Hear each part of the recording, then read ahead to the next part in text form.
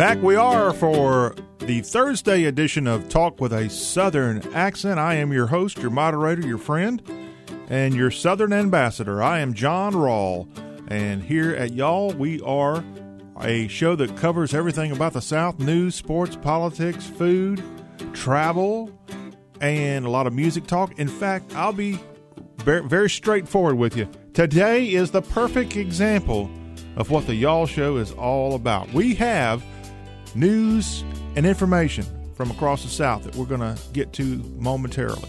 A tornado in New Orleans. I'm talking downtown New Orleans. What in the world? That's not something commonly seen there in the Crescent City. I'll share with you what happened on Wednesday in terms of weather. We also have an update on the gas prices and what's going on with the Colonial Pipeline, the company based out of Georgia, which has been all over the national news this weekend for good measure, as the pipeline being shut down has dramatically affected the country. Also, if you're in the Mid-South, what's also dramatically affecting you, and if not now, it will be the closure of the Hernando de Soto Bridge in Memphis. We'll share what we know about the repairs for that. How long did the experts think the Interstate 40 bridge over Memphis, over the Mississippi River in Memphis, how long that's going to likely take to get fixed? Nationwide, what's going on? Washington, D.C. on Wednesday, Liz Cheney, the Wyoming Republican, booted out of her House leadership role.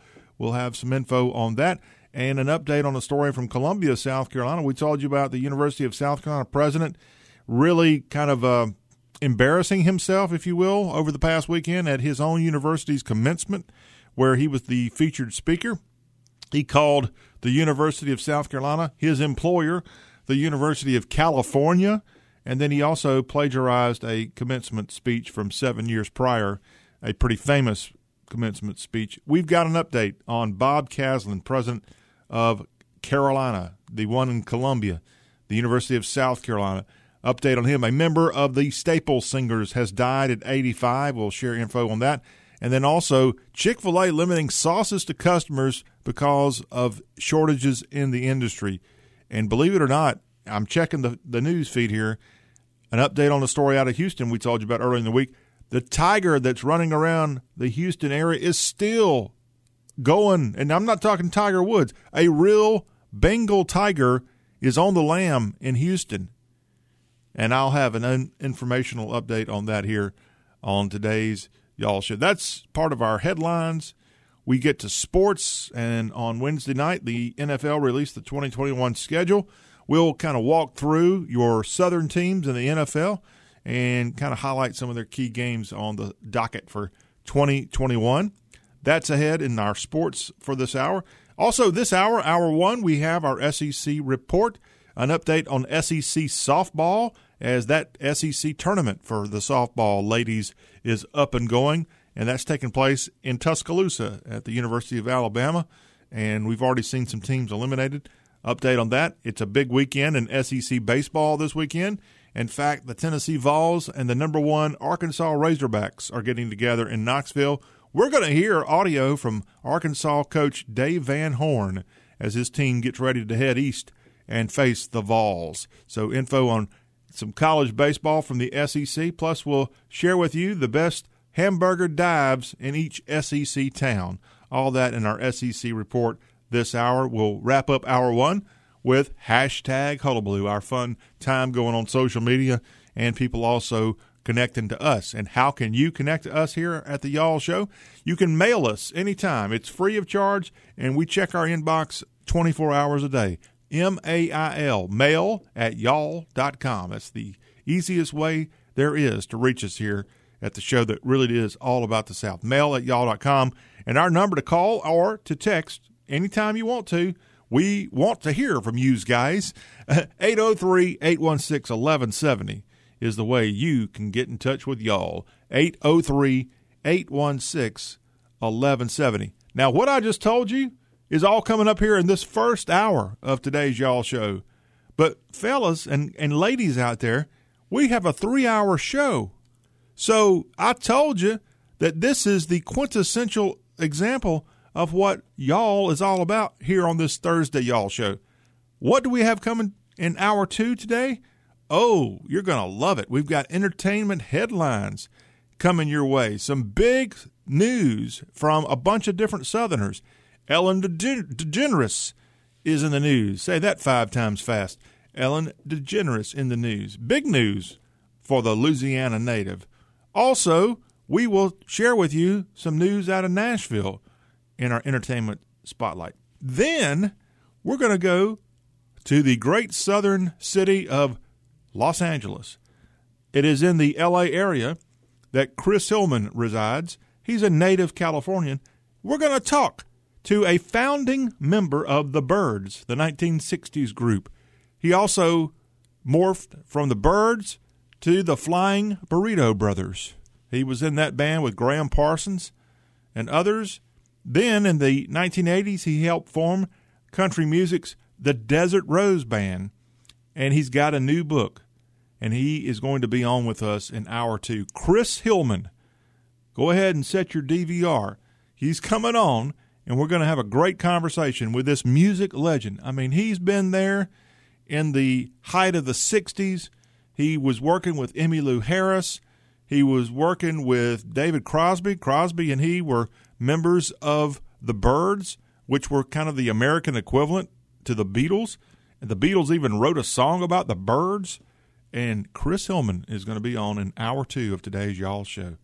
Now, that's exciting stuff there. And then hour 3 today, it's our closing argument. Art Cruz will be dropping by with thoughts on sports, life, and relationships. I don't know about the relationship part, but yeah, all that right here on Talk with a Southern Accent. So go ahead and get ready for a very, very good show, if you don't mind me bragging, because I think it's a darn good show. Okay, what's going on across the country? Colonial Pipeline, the Georgia-based company, is restarting operations, and this follows being shut down for several days after a major hack. The nation's largest fuel pipeline restarted operations Wednesday. The disruption of Colonial Pipeline has caused people to be waiting in lines across the southeast and up the eastern seaboard as distribution problems and panic buying have led to a lot of gas stations running out of petrol and many people having an increased cost for getting their fuel. Colonial initiated the restart of pipeline operations late on Wednesday, saying in a statement that all lines, including those lateral lines that have been running manually, will return to normal operations. However, and a big footnote here, it will take a couple of days for deliveries to return to normal, according to Colonial Pipeline. So the pipeline, which delivers about 45% of the fuel consumed on the East Coast, hit on Friday of last week with a cyber attack by hackers who lock up computer systems and demand a ransom to release them. And I don't know how they handled the whole hacking thing, but it looks like this is one crisis that's going to get solved. However, how could this have happened? And how are we going to stop it from happening again? I think it was Colonial Pipeline about a year and a half ago in West Georgia, maybe East Alabama. It was around, I guess it would have been around Carrollton, Georgia. Somewhere in that area, there was a disruption of this pipeline, and I'm pretty sure it was Colonial. And that also affected the fuel prices and shortages. That might have been more like 3 years ago now that I think about it. But this pipeline's had a history of problems, and we just, as a country, we see what happens. We get paralyzed when we have the slightest of things happen. And here's a case of a computer glitch, and it was a criminal computer glitch, by the way, caused by some foreign actor, it appears, having a major hiccup, if you will, to our country here this week. Okay, if that hiccup might be solved, I can't tell you when the Hernando de Soto Bridge is going to be solved. That's the bridge over the Mississippi River connecting Memphis, Tennessee to West Memphis, Arkansas, and repairs of this bridge could take months after a crack was found in the span, and now each day one of the busiest bridges across the Mississippi and the entire country is going to face and have people going many miles out of their way to get it across that river, across the mighty Mississippi, as thousands of trucks and cars are now having to detour mostly across the Interstate 55 bridge, a couple of miles south of the Hernando de Soto Bridge. But this 6-lane bridge was shut down Tuesday after inspectors found a significant fracture in one of the two 900-foot horizontal steel beams that are crucial for the bridge's integrity. That, according to the Arkansas Department of Transportation. Of course, this bridge is affecting both Arkansas and Tennessee as it connects the two states crossing over the Mississippi. Both states' transportation agencies said they would make sure the 48-year-old, nearly 2-mile-long bridge is safe before reopening, but it looks like it could be weeks, if not months, before the Hernando de Soto Bridge is fixed across the Mississippi River. Now, as I said, traffic being rerouted to the I-55 bridge, and that is, I don't know the exact age, but I think it's about 70 years old, that particular bridge. And it's a scary bridge if you've ever been across that one. A little less scary to go across the Hernando de Soto Interstate 40 bridge. But, yeah, it's a traffic nightmare, especially rush hour and things like that, when one of your main arteries connecting you over the Mississippi is shut down right now, and it will be for quite some time. They're really a little bit hesitant to give us an exact guess on when this thing's going to get fixed. But right now, that is going to affect people like FedEx. FedEx, if you're getting something sent FedEx ground and it's not going through the Memphis airport, but likely somehow going through their hub, that could delay. And I've seen FedEx already come out with a statement, the Memphis-based company. So, yeah, just be careful. Note to self, if you're going to be in the Memphis area, make sure you go way out of your way to avoid some of the traffic problems. You might have to do one of two things if you've got to cross that Mississippi. You might want to just stay the heck out of Memphis. So what you want to do is get your pen and paper out. You want to head toward Dyersburg, Tennessee, if you're coming from the east, or if you're in the west or northeast coming east, you might want to head toward, I guess it would be Cape Girardeau area. Come on down, and there's a bridge across the Mississippi well north of Memphis, kind of connecting the Boot Hill of Missouri to Dyersburg, Tennessee. Then on the southern side of Memphis, you have to go all the way down to Helena, Arkansas. Technically now Helena, West Helena. There's a bridge connecting that city on the west bank over to the Mississippi Delta. I would tell you a town, but there's nothing over there on the Mississippi side. So you'd have to check that out. In fact, that bridge there is famous because it is the scene of the movie version of In the Heat of the Night. They're right there at the Helena/Mississippi Delta Bridge for the final scene of that great movie In the Heat of the Night. I think that's the name of the movie. I know the TV series was In the Heat of the Night. But, yeah, that's going on in Memphis, so be careful. Okay, let's talk a little weather. And on Wednesday, a tornado came through the city of New Orleans, not the train, but the actual city, and it damaged homes and knocked down utility poles, and it caused a lot of havoc there in the Crescent City. Storms hit the city overnight, and a tornado touched down at 2 in the morning, tracked 5.26 miles through uptown New Orleans and the Algiers Point area. And I'm seeing some of the photos of this thing, and it looks pretty rough there in New Orleans. The Deputy Chief Administrative Officer for Infrastructure in the city is Ramsey Green. He said 10,000 people lost power, but says it could have been much worse, saying, frankly, we're very lucky that the impact of human life was what it was, which was very little.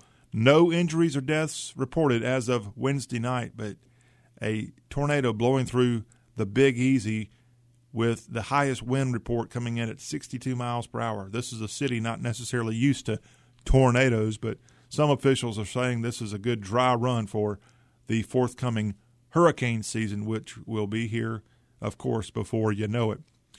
More headlines coming out of the Louisiana-Mississippi area. The man that was the supervisor on the Deepwater Horizon drilling rig, Jimmy Harrell, has died at the age of 65. He was the crew supervisor and had a reputation for speaking of his mind. And if you saw the movie about the Deepwater Horizon, he was portrayed in that movie by Kurt Russell. Mr. Jimmy was his name there on the Deepwater Horizon in the 2016 film that was a great movie. If you haven't seen it, please do. But yes, as this man has passed away in Morton, Mississippi, at his home there, that's where he died. Jimmy Harrell, the man in charge of drilling on the Deepwater Horizon when the mobile rig exploded in the Gulf of Mexico back in around 2010, April 20th of 2010, as this BP oil rig blew up off of Venice, Louisiana, 50 miles out in the Gulf, and 11 crew members who worked under Harrell's command were killed after oil and gas shot out of the miles-long well they had just finished drilling into the seafloor. And again, this movie is out, Deepwater Horizon. Mr. Jimmy has passed away. Jimmy Harrell, dying at the age of 65. The coronavirus pandemic has reached its lowest death level in 10 months. That's fantastic news, with the number of lives lost dropping to single digits in well over half the states of the country. Some days, some states are having numbers of 0. Confirmed infections have fallen to about 38,000 per day on average, the lowest mark since mid-September. While that still calls for concern, reported cases of the coronavirus have gone down 85% from a daily peak of more than 250,000 back in early January. So yes, COVID-19 deaths have definitely fallen off. Now COVID-19 deaths, an average of 600 per day nationwide. Still way too many. In fact, on the coronavirus side of things, I'm going to likely at the start of hour 3 talk a little coronavirus with Art Cruz, our closing argument, as he's an attorney, and I've got something to say and something to kind of propose to him, get his thoughts on something that hit me that's coronavirus related. So help me remember to ask the counselor when he's in hour number 3. Now, because of the coronavirus, something's been popping up, and it's deadly across the country, and that's illegal street racing. And we're seeing people get killed. A 52-year-old mother of 2, Jay Sanford, was driving home in Atlanta back in November when a man in a Dodge Challenger muscle car was street racing and crashed into her head-on, killing her. And that's just one example of street racers blocking roads, even interstates, to keep police away when they tear around and perform stunts, often getting these stunts captured on their iPhones and putting them up on the web for idiots around the world to look on in amazement. But you're seeing illegal drag racing and street racing becoming very popular, and it's happened as a result of the coronavirus pandemic. Remember, most of us stuck in the home. One of the few things you got that you might can enjoy is your automobile, and you got a lot of pent-up frustration and anger, and I guess you could call it machismo, and some people want to go out and show it all off. And that is happening around the country, and people, unfortunately, are dying. In fact, the governor of Georgia, Brian Kemp, has signed a bill named the Sanford Bill, and he did this last week after it passed the General Assembly. Besides mandating at least 10 days of jail time for all drag racing convictions, the measure requires people convicted a third time within 5 years to forfeit their vehicles. As the governor said, "This illegal activity is very dangerous. Our goal is simple, to protect every family and every community." And then, as we said, this is being named in honor of 52-year-old mom of 2 in Atlanta, Jay Sanford, killed by an illegal drag racer at the end of 2020. To Washington, D.C. on Wednesday, as expected, Liz Cheney removed from her House Republican leadership position, primarily over the fact that she was against President Trump, and House Republicans getting rid of her. And now they've got a congresswoman from New York as their, I guess, top female. I think it's the third in line in the Republican Party in the House, following McCarthy from California and Scalise from Louisiana.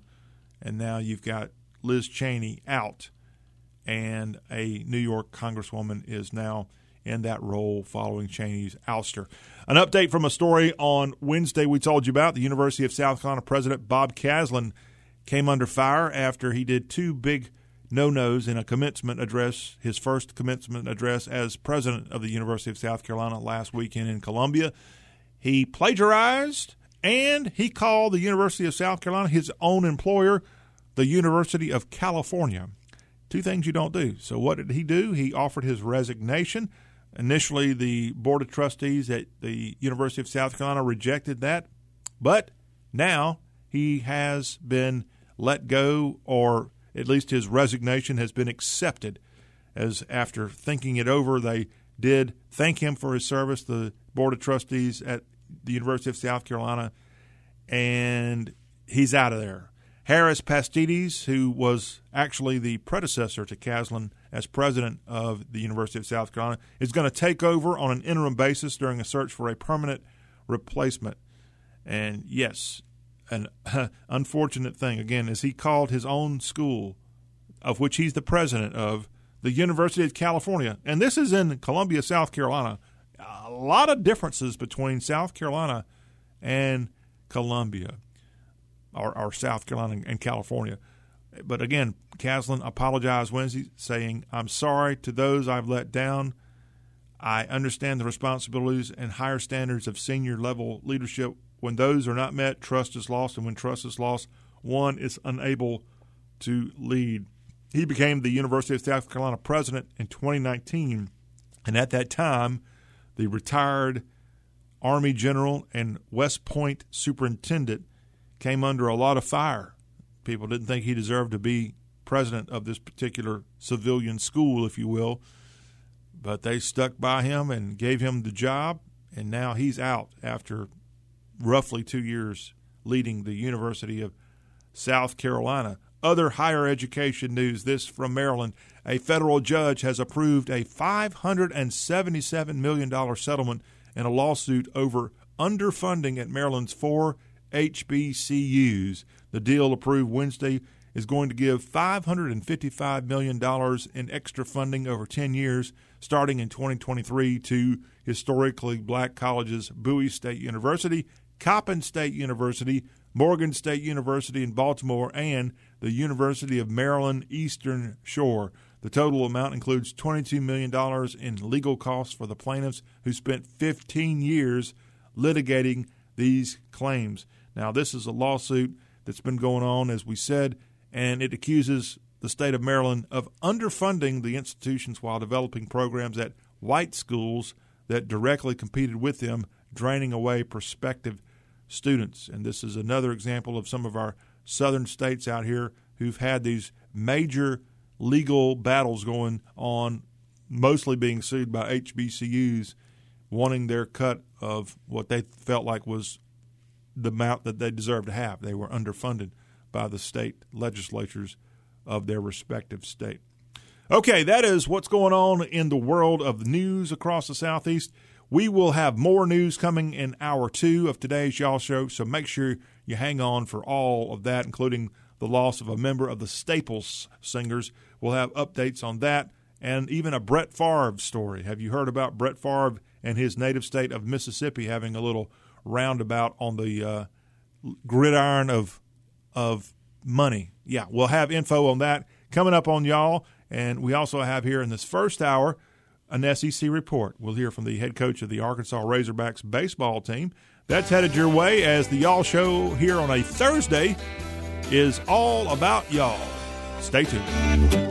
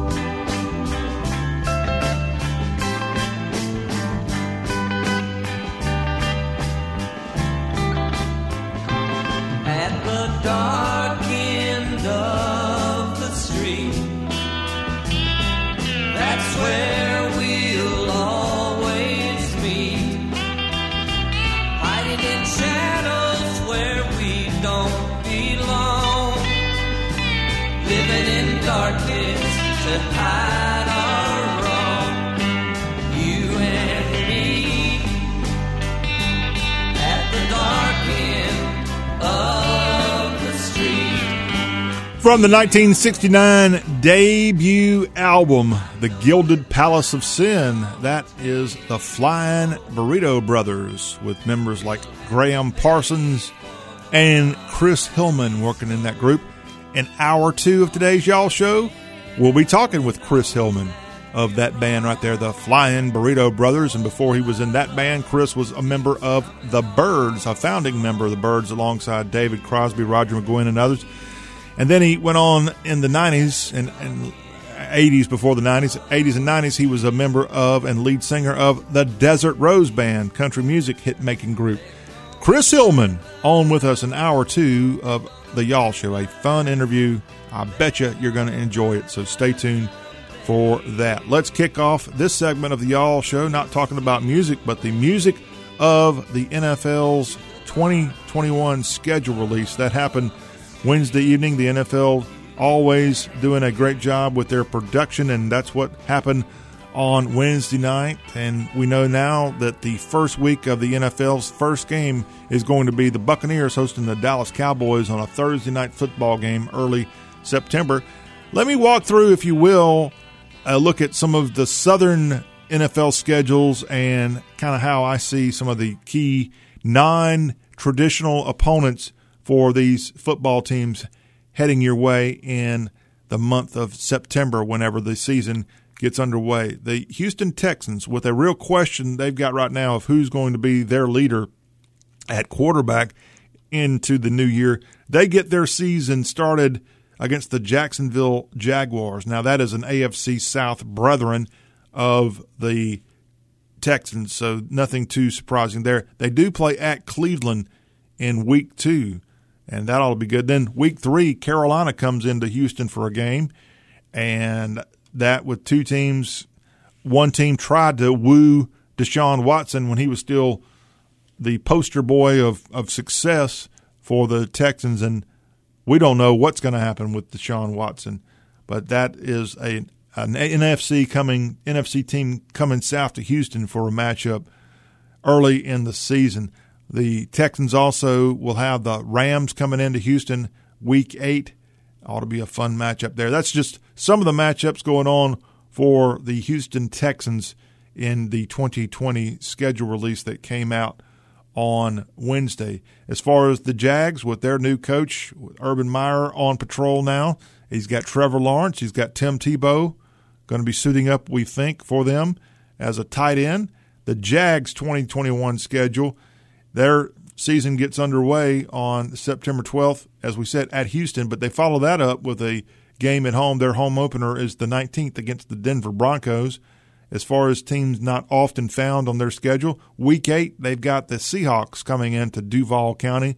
That's October 31st for that matchup. And then they will be playing the Atlanta Falcons week 12. That will be also there on the Georgia-Florida border, as you'll see these two kind of neighbors playing against each other in the 2021 regular season. The Tennessee Titans, as they try to rebound with the departure of their offensive coordinator off to Atlanta to be the head coach, Arthur Smith. What are the Titans going to do 2021-wise? Well, they start their season on week 1 having the Arizona Cardinals come to the banks of the Cumberland, as that's the week 1 opponent. The Titans have the Jacksonville Jaguars at Duval there. Week 5 is when that matchup happens. And then they will be playing out at SoFi Stadium against the Rams week 9. November 7th is the date of that game. And another game of note here we'll be playing the Pittsburgh Steelers there on the banks of the Monongahela. That's week 15, kind of as the season's winding down. The Titans and the Steelers getting together for an AFC matchup there going on in NFL football. So that's a little bit of the AFC South connections here. What about the NFC South and the schedule there? Well, it all starts with Tom Brady. As we said, he's got the Dallas Cowboys coming into Tampa to get the new year started, and that's week 1, and that will be the Thursday night game on NBC, Dallas at Raymond James Stadium. The Buccaneers will be on the West Coast pretty early in the season. They've got a game against the Rams September 26th. How about this matchup? Week 4, the Buccaneers go to Foxborough, and NBC will be televising this in a primetime matchup. It's the old coach and his old player, the Pats and the Bucks on Week 4's NFL schedule. That's October 3rd is the date for that one. And then let's see here. The Bucks also will be playing at Indianapolis Week 12, and that's going to be November 28th. And then as the season is winding down, two teams right there in the thick of things at the end of the 2020 season. The Buffalo Bills will be coming into Raymond James Stadium for a really fun matchup, Week 14 of this upcoming NFL schedule. As far as the New Orleans Saints, they've got to replace Drew Brees, and they'll be looking to Jameis Winston and perhaps other QBs that might get a chance there for the black and gold of New Orleans. The New Orleans Saints begin their season Week 1 as they'll be playing the Green Bay Packers. Green Bay comes to Mercedes-Benz Superdome that first week in a mid-afternoon matchup, and then it's right into the NFC South the next week as they'll be taking on the Carolina Panthers at Bank of America Stadium. A intriguing matchup, Week 3, the Patriots will be hosting the Saints at Gillette Stadium in Foxborough. That ought to be a fun game to tune in.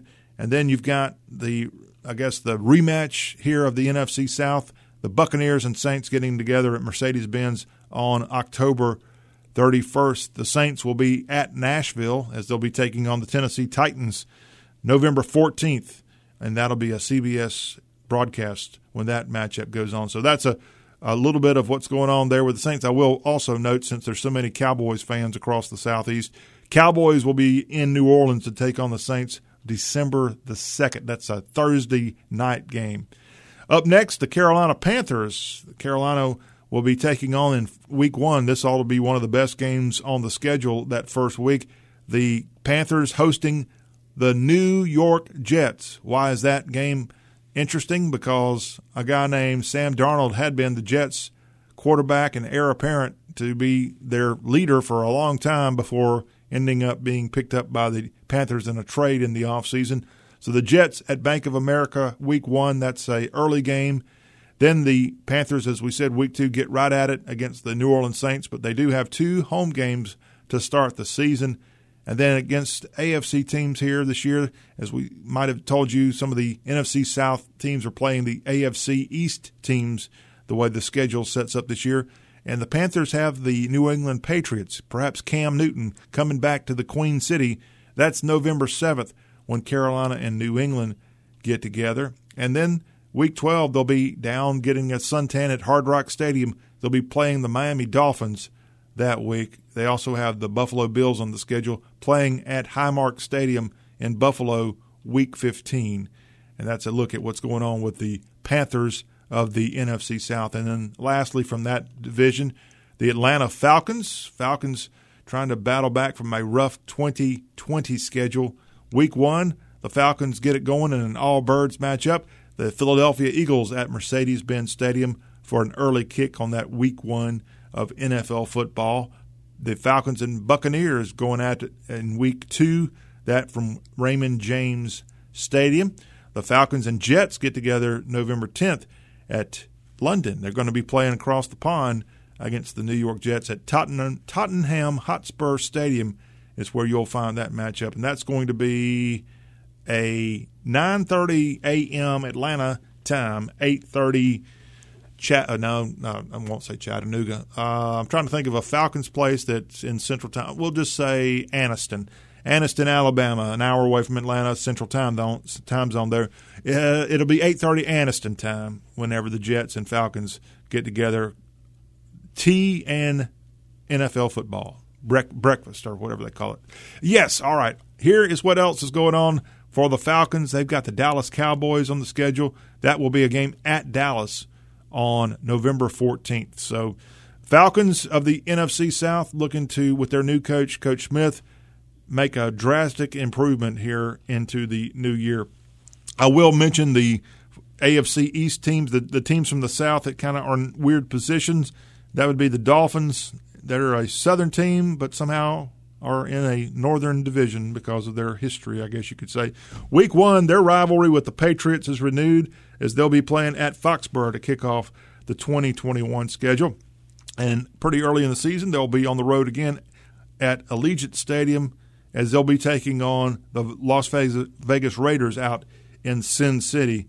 They'll have a in-state matchup. They'll be playing the Jacksonville Jaguars and the Miami Dolphins at Tottenham Hotspur Stadium, same place. This matchup in London will be taking place November 17th. So you got your two matchups there of teams playing in London here this year with the Jaguars and the Dolphins getting together November 17th. And I told you about the Falcons playing there as well. Then the Miami Dolphins have the Panthers coming, as we said, November the 28th is that matchup from Hard Rock Stadium. Then the other team that's kind of quirky how they have their arrangement with the NFL, the Dallas Cowboys. What's up with the boys from a 2021 scheduling standpoint? Dak Prescott, given the offseason, big extension, big money. He's set, ready, and going. Besides that opening week game on Thursday against the Buccaneers, they have a game the following week also on the road. They'll be playing out in Los Angeles at SoFi Stadium against the Chargers in the first true home game for the Chargers in front of fans at least, and that'll be week 2. The Cowboys at AT&T Stadium get their season going there on September the 27th when the Eagles, their NFC East rivals, come to Big D. Then the Cowboys and Patriots will be playing on November 17th. This is a game at Gillette Stadium in Foxborough. That in mid-October, Week 6 is that matchup. An intriguing matchup in Week 9 as the Broncos will be in Dallas for a November 7th game. And then one other game of note for the Cowboys, the former Dallas Texans play the Dallas Cowboys, and this will be the Kansas City Chiefs hosting the Cowboys at Arrowhead Stadium coming up November 21st. So that's a kind of good glancing over at some of the Southern teams and their schedule release here for the 2021 schedule. I'm excited. The NFL, of course, like they do everything else, made a big deal out of the release on Wednesday, and people are fired up, and the betting numbers are already out, and people are ready to go with NFL football 2021. We'll take a break here on the Y'all Show. When we come back, we'll have an SEC report, and we're going to hear from the head coach of the Arkansas Razorbacks, Dave Van Horn. His team is getting ready to hit the road to Rocky Top.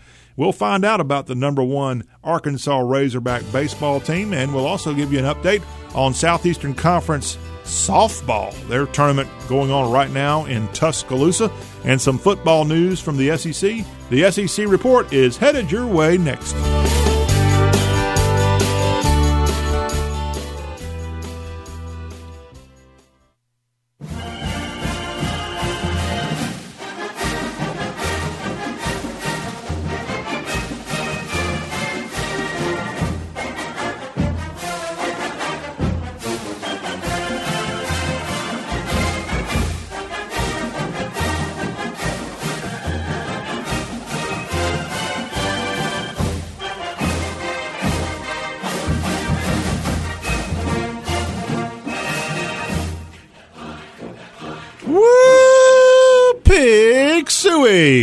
It is y'all, and Arkansas is the number 1 team in college baseball. We're going to hear from the head coach of the Arkansas Bat Hogs, Coach Dave Van Horn. He's coming up here in just a few minutes. This is our SEC report here on the show that covers the Piggies and all of the other member institutions of the Southeastern Conference. We've got some softball news we'll get to from the SEC.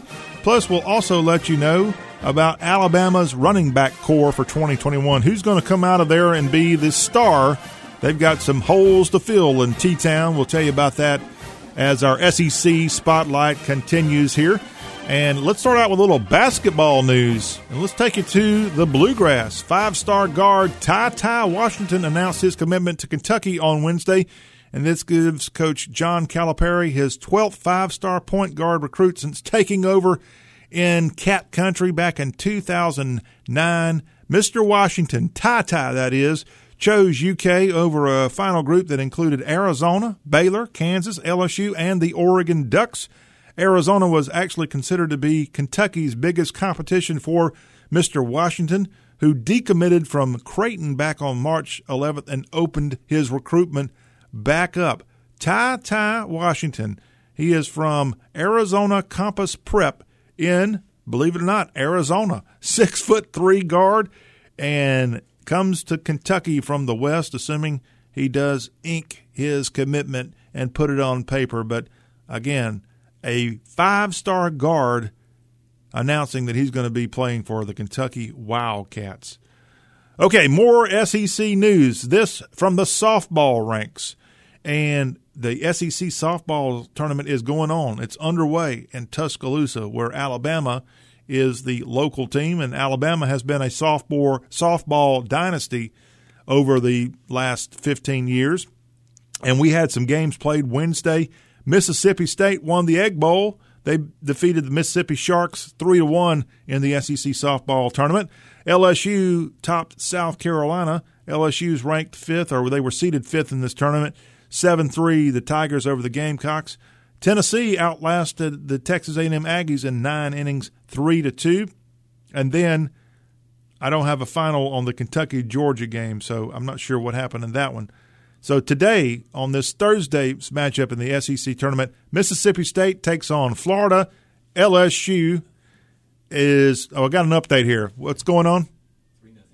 3-0 UK. UK won that game. All right, we've got our source here on UK softball winning over Georgia. So Kentucky advances, taking on Alabama, and that's on the softball diamond today. Again, Mississippi State, Florida, LSU, Missouri is a mid-afternoon game in Tuscaloosa. Tennessee, Arkansas on the SEC network. You can tune in and see that one. And then the home team, Alabama, playing Kentucky.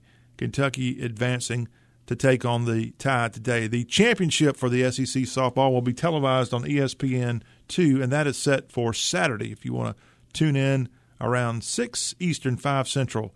It's the SEC softball tournament. Then the baseball fellows will be getting together not long from now in a place called Hoover, about 50 minutes away from Tuscaloosa.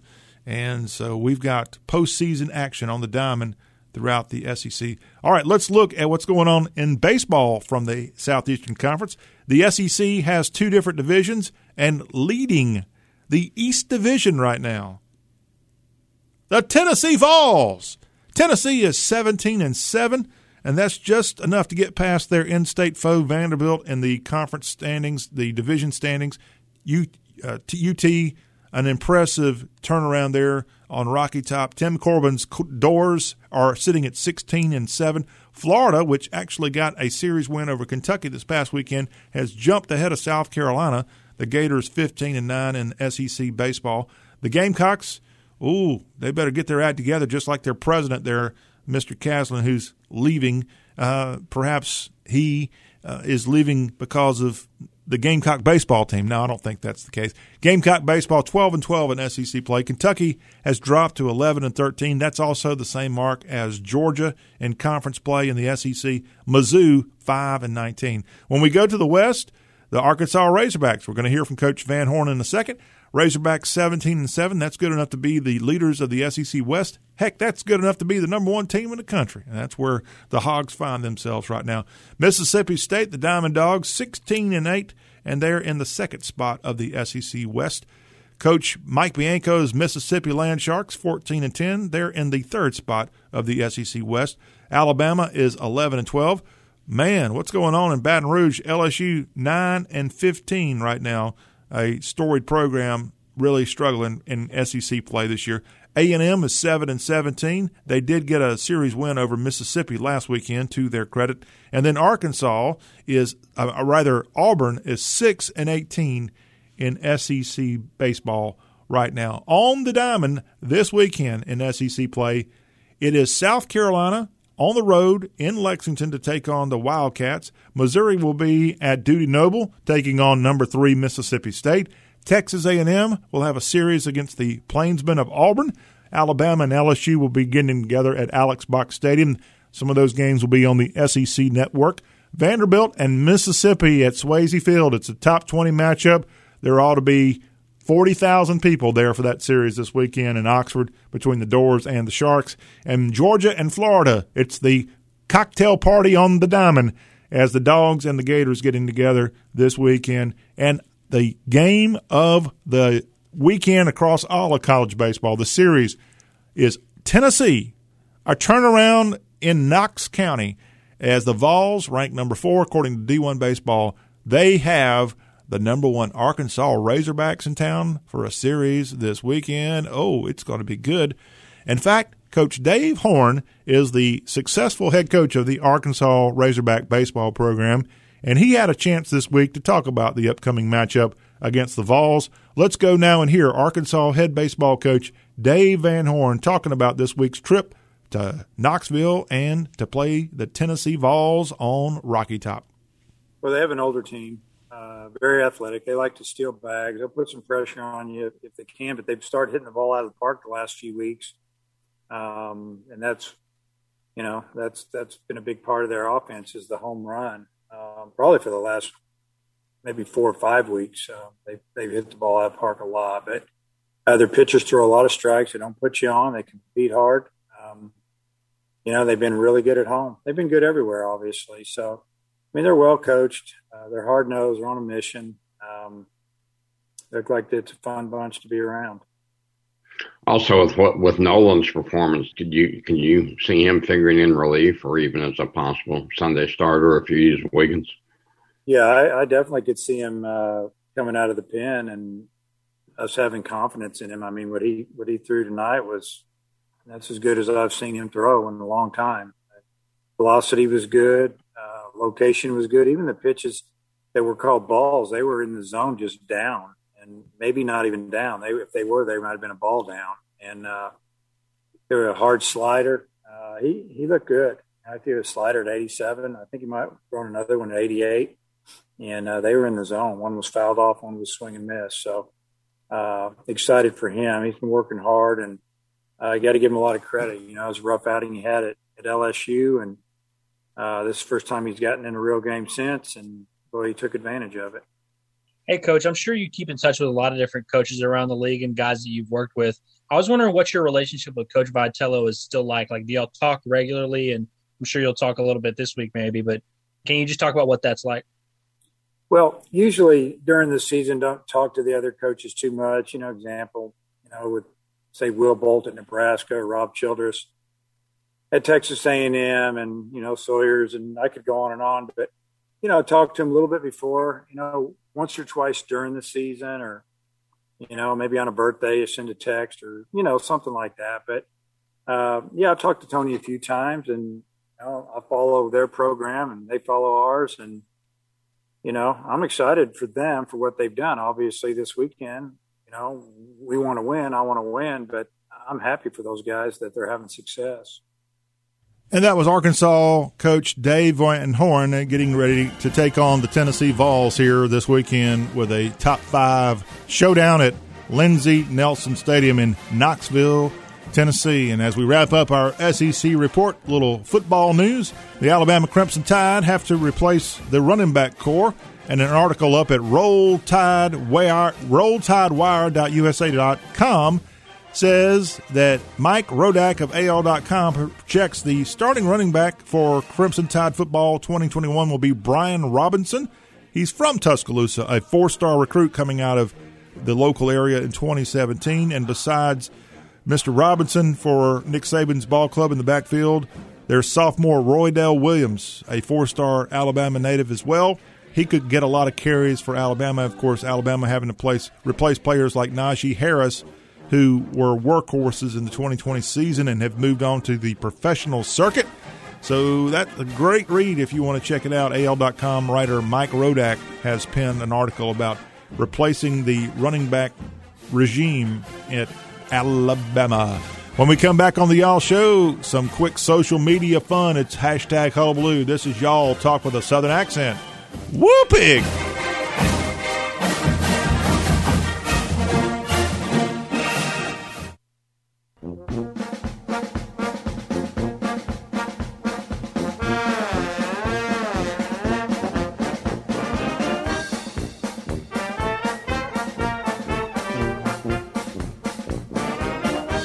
All right, we are going to close out this first hour of Y'all Show with a quick look at the Y'all inbox, mail@y'all.com, and we're getting something about Brew South in our inbox. At Brew South Coffee is where you can find them on Twitter, the best small batch coffee roasters from the beautiful Gulf Coast, delivered direct to you.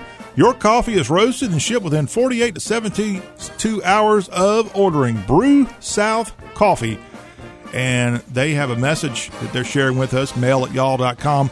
Fairhope Golden Hour Blend is a coffee you truly have to experience with a smooth hint of molasses, chocolate, and honey. Order now, and they got a link there at the website. So just Google Brew South Coffee, Fairhope on the eastern shore of Lower Alabama, and you can get your coffee going with the Fairhope Golden Hour Blend. For all you coffee drinkers, consider Alabama coffee. Who knew? Well, get your cup of joe and stay with us, because we've got a whole nother hour of Y'all Talk with a Southern Accent. Hour 2, we've got Chris Hillman coming on. He, of course, a member of the Byrds, a member of the Flying Burrito Brothers, and a member of country music's the Desert Rose Band. And it's going to be an honor to talk to Chris Hillman, Hour 2. That's ahead on Y'all Talk with a Southern Accent with your Southern connection, General John Rawl, CSCA Certified Southern American.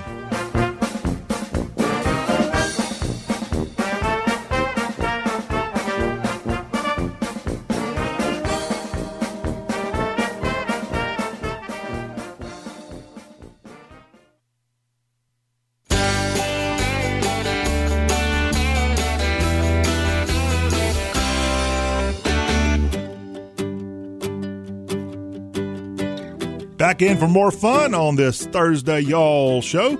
803-816-1170. I say it again, 803-816-1170. That is the number to text us at your leisure.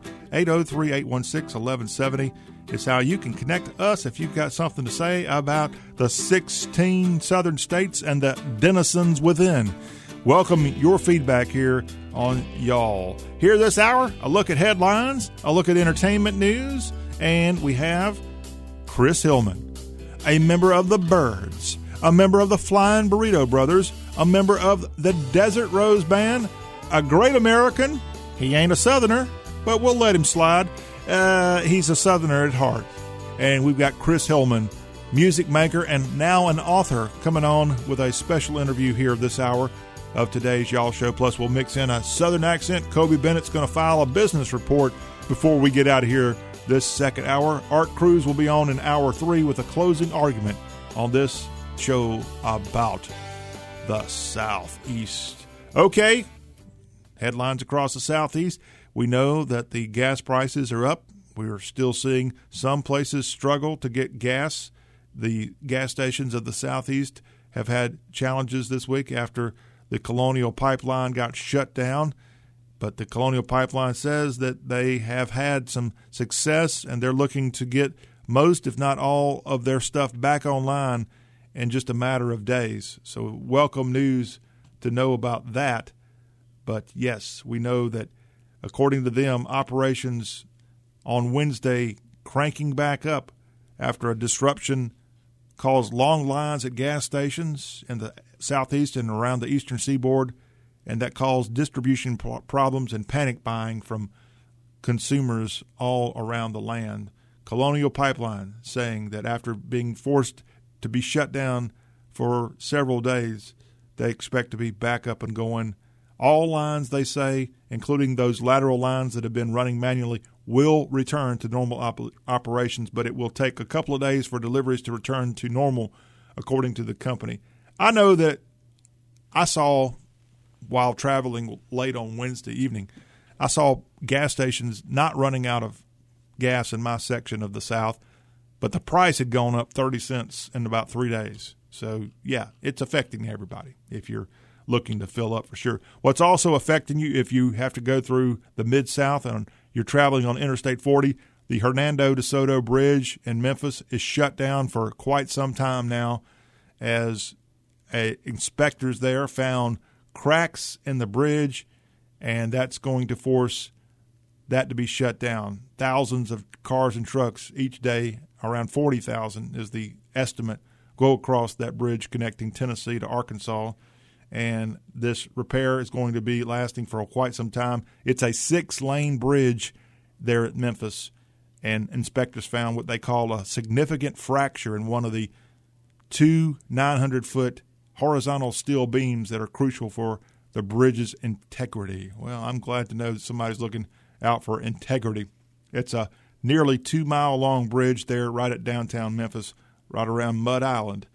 And now traffic being rerouted to the I-55 bridge there mainly, and other bridges across the Mid-South, as people are pretty frustrated. This thing got shut down, I think, 3 years ago also. And I was there when I saw it get shut down in 2016 for about 6 hours. I saw it get shut down for a Black Lives Matter protest. They went out there and camped out on the bridge for several hours.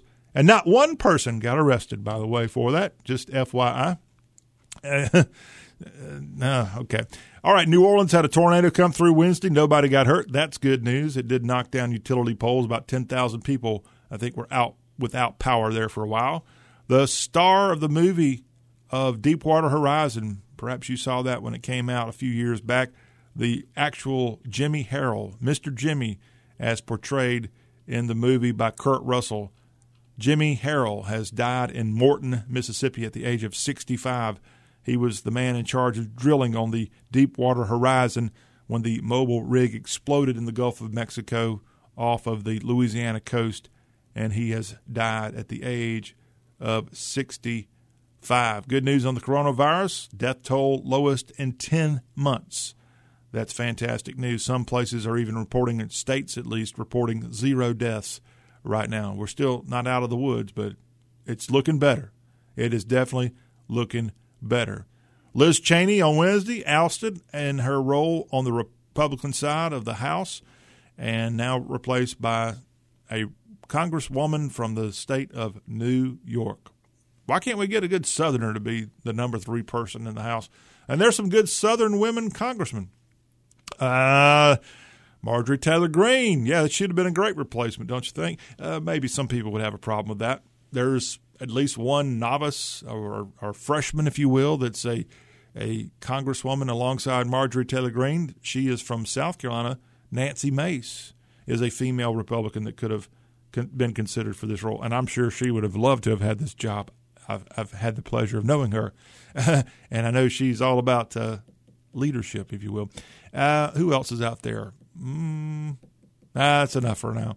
So, yeah, a change there in the Republican strategy in the U.S. House there, and a lot of national pundits weighing in today about that. The University of South Carolina president has now exited stage right after his commencement address from this past weekend went awry. The former superintendent at West Point and a man who had served in the military as a general for 43 years became the University of South Carolina president back in 2019, and at his commencement address to his students that serve under him at the University of South Carolina this past weekend, he copied a speech or portion of a speech from a fellow admiral or 4-star, 3-star general admiral, and he got in trouble for that. And then he called the University of South Carolina, where he actually works, he called it, poor guy, he called it the University of California. And now Bob Caslin, who offered his resignation and initially got turned away by the board of trustees at the University of South Carolina, now they've accepted it, and he's out as president in Columbia. All right, that's a follow-up on a story we told you about on the Wednesday Y'all show. Purvis Staples has passed away, member of the famous group, the Staple Singers, and she's died. Some sad news. I think they have a connection to Mississippi is where the Staple Singers are from, because I've seen them perform in Jackson there as part of a all-Mississippi Grammy event. Purvis Staples dead at the age of 85 years old. And the famous Staples Singers dying at her home in Dolton, Illinois is Purvis Staples. So one more music legend, if you will, passing away. She sang gospel songs with her father, the guitar-playing Pop Staples, sisters Mavis, Yvonne, and Cleotha, and they sang in Chicago churches and more. Their group gained fame in the 60s by singing music that urged change on a variety of social and religious issues. The Staple Singers gained a huge audience with their first number one hit, I'll Take You. Go ahead, you know it. I'll Take You There in 72. That ended up being a big hit, of course, followed by other hits like Respect Yourself, Heavy Makes You Happy, and If You're Ready, Come Go With Me. The Staple Singers. Now, Purvis was born in Drew, Mississippi in 1935. Do you know who else is from Drew, Mississippi? A guy named Archie Manning is from that town. I was just in Drew back in December. Drew's not what it used to be, just to kind of give you an idea. Maybe when Purvis and Archie were running around, it probably had a little bit more going on than when I saw. But, of course, when I was there, I think it was on a Sunday morning, so not a lot probably goes on there in the north end of Sunflower County, Mississippi on a Sunday morning. Speaking of Mississippi, Brett Favre in the news. The guy from Kiln, Mississippi, and the former Southern Miss Golden Eagle is in the news because, according to Mississippi, the state at least, he's not doing what he should do when it comes to his money, as Mississippi is a poor state. And Brett Favre, according to an article, has yet to pay back $600,000 in money that he received from the state of Mississippi for speaking engagements that he actually never showed up for. He promised to pay back the state a year ago, but an audit from May of 2020 revealed that $1.1 million had been paid to Favre's company, Favre Enterprises. The amount was just part of $94 million in welfare spending that was questioned by auditors. So here's Brett Favre, pretty famous guy. He lives in Mississippi, and he can't show up for speaking engagements of which he's been paid well over $500,000, and it looks like $600,000 to show up. And now he says he's going to pay. Brett, what's that commercial he does? He does a couple of different ones, but he does one where he shows off his blue jeans, and he's got another one where he's got some kind of wrist thing to help your bones out. Brett, come on now. I know you want to get in the car and go to places throughout the Magnolia State to let people actually hear and see you, since you're getting money from the state. The poor state of Mississippi is paying you all this money for speaking engagements, and you're not showing up. Who do you think you are, George Jones? Yeah, $600,000. Mississippi says Brett Favre's he owes them, and so he needs to get his butt in the car and start showing up to places like, let me give you some good ones, Gator, Mississippi, and maybe he needs to show up to Oktibbeha County, right there at Starkville, yeah. Or maybe he needs to show up at Takapola, or maybe down on the coast he could show up at, and he lives, like I said, in the Hattiesburg area. He could show up at Pearlington, not far from his hometown of Kiln. Come on, Brett, you're not doing good there, sir. And let's take you from Brett Favre news and notes to Chick-fil-A. Chick-fil-A says they're going to have to limit sauces to customers due to an industry-wide shortage. Greg Wood with the tip here on this one. Thank you, Greg. Courtesy of Dave Thomas here as well. Yeah, if you want a Chick-fil-A meal, you might be out of luck, as the restaurant is putting limits on the number of free sauces customers can get with their orders, all because of supply chain issues. In an email sent out this week and obtained by news outlets, Chick-fil-A is going to limit customers to 1 sauce per entree, 2 sauces per meal, and 3 sauces per 30-count nuggets. Now, I had to do my research on this, and I went to a Chick-fil-A Wednesday, and they gave me 3 ketchups for my large order of fries. That's about right. I don't think I got ripped off there. And they asked me if I wanted any other sauces. I had a Chick-fil-A sandwich. There's few things better than a Chick-fil-A chicken sandwich. And I turned it down. So Chick-fil-A is not going to run out of sauces because of me. So just do yourself a favor. Right now, we got to ration. We got to ration our Chick-fil-A sauces, and we got to ration our gasoline because we've got a shortage in a lot of the South with gasoline right now. So just be a good Southerner and look out for others, if you will. And that will wrap up a look at some of the news headlines. We have even more news that we'll get to in Hour 3. Art Cruz will be dropping by It'll be fun to catch up with him on today's Y'all Show. It's our closing argument. But we got a lot to get to before Art rolls in today. We've got entertainment news to tell you about. Big news for Ellen DeGeneres. We'll share that. It's part of our coverage of entertainment and more. And don't forget, in this hour of the Y'all Show, Chris Hillman, a singer with the Byrds and the Desert Rose Band. He's going to be on with us, and we're going to learn a lot about his career and more. Chris Hillman, he's written a new book. It's coming up here on Y'all Talk with a Southern Accent.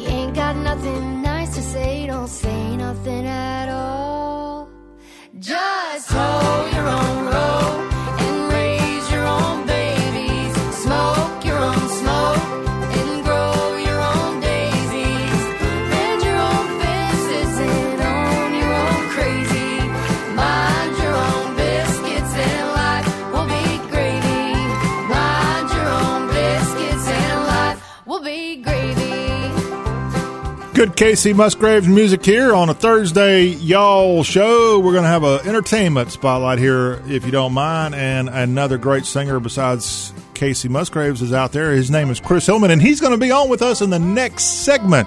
Chris Hillman, a founding member of the Byrds and a member of the Flying Burrito Brothers, member of the country music supergroup Desert Rose Band. He's going to be our special guest, so stay around, if you will, for Chris Hillman in the next segment. But right now, let's take a quick look at some entertainment news and news coming out Wednesday about Louisiana native Ellen DeGeneres. She tells The Hollywood Reporter that she plans to end her talk show in 2022. She says, when you're a creative person, you constantly need to be challenged, and as great as this show is and as fun as it is, it's just not a challenge anymore.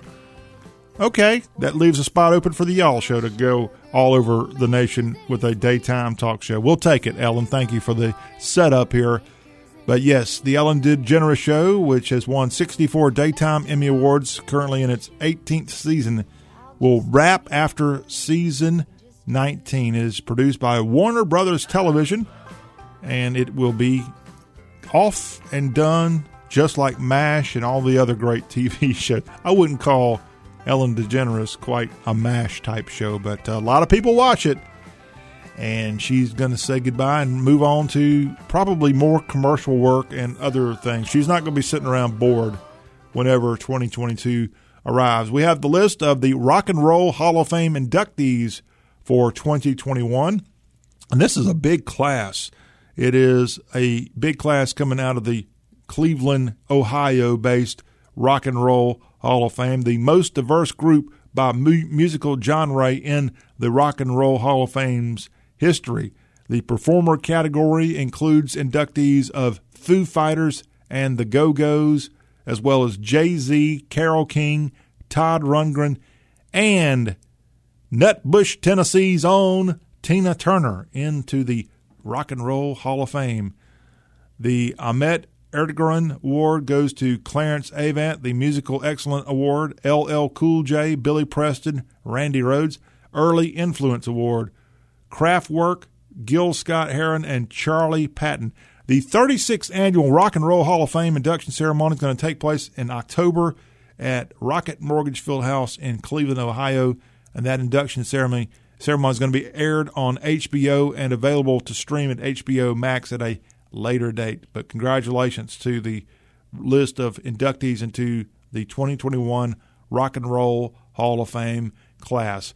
Georgetown, South Carolina's own Chris Rock in the news. He's recalling the final time that he saw his fellow Saturday Night Live actor Chris Farley. They were great friends during the 7 years they were together in the 1990s on Saturday Night Live. And in an interview with Esquire, Chris Rock says that before Farley died of an overdose in 1997, he knew his friend didn't have long to live. He told the story behind an old photo of himself Sandler, Chris Farley, David Spade at Chris Rock's Bring the Pain comedy tour.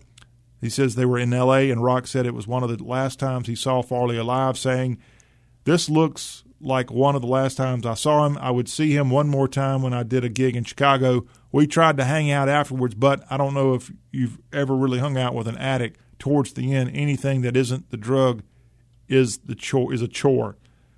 And he said their last night together was at Chris Farley's apartment. So what great comedy between all those guys. Farley, Chris Rock, Adam Sandler, David Spade, just all of them. I mean, everybody on that 1990s and late 80s cast of Saturday Night Live, light years ahead of what SNL's been putting out here over the last couple of years for sure. Apple TV has announced that Oprah Winfrey, Mississippi kid she is, and Prince Harry are going to have a series debut. Did you know about this? Well, that's why evidently the Duke of Sussex, if you will, came to America to get on Apple TV Plus, as the Me You Can't See will feature stories meant to help lift the veil on the current state of mental health and emotional well-being, and it will premiere May 21st on Apple TV, and it is a multi-part documentary series from co-creators and executive producers, plural, by the way, Oprah Winfrey and Prince Harry. Okay, I guess you can come over here and be a big-time producer along Oprah when you're a prince. All right, Portia Williams is engaged to the estranged husband of Real Housewives of Atlanta's guest star. Are y'all familiar with Portia Williams? Porsh.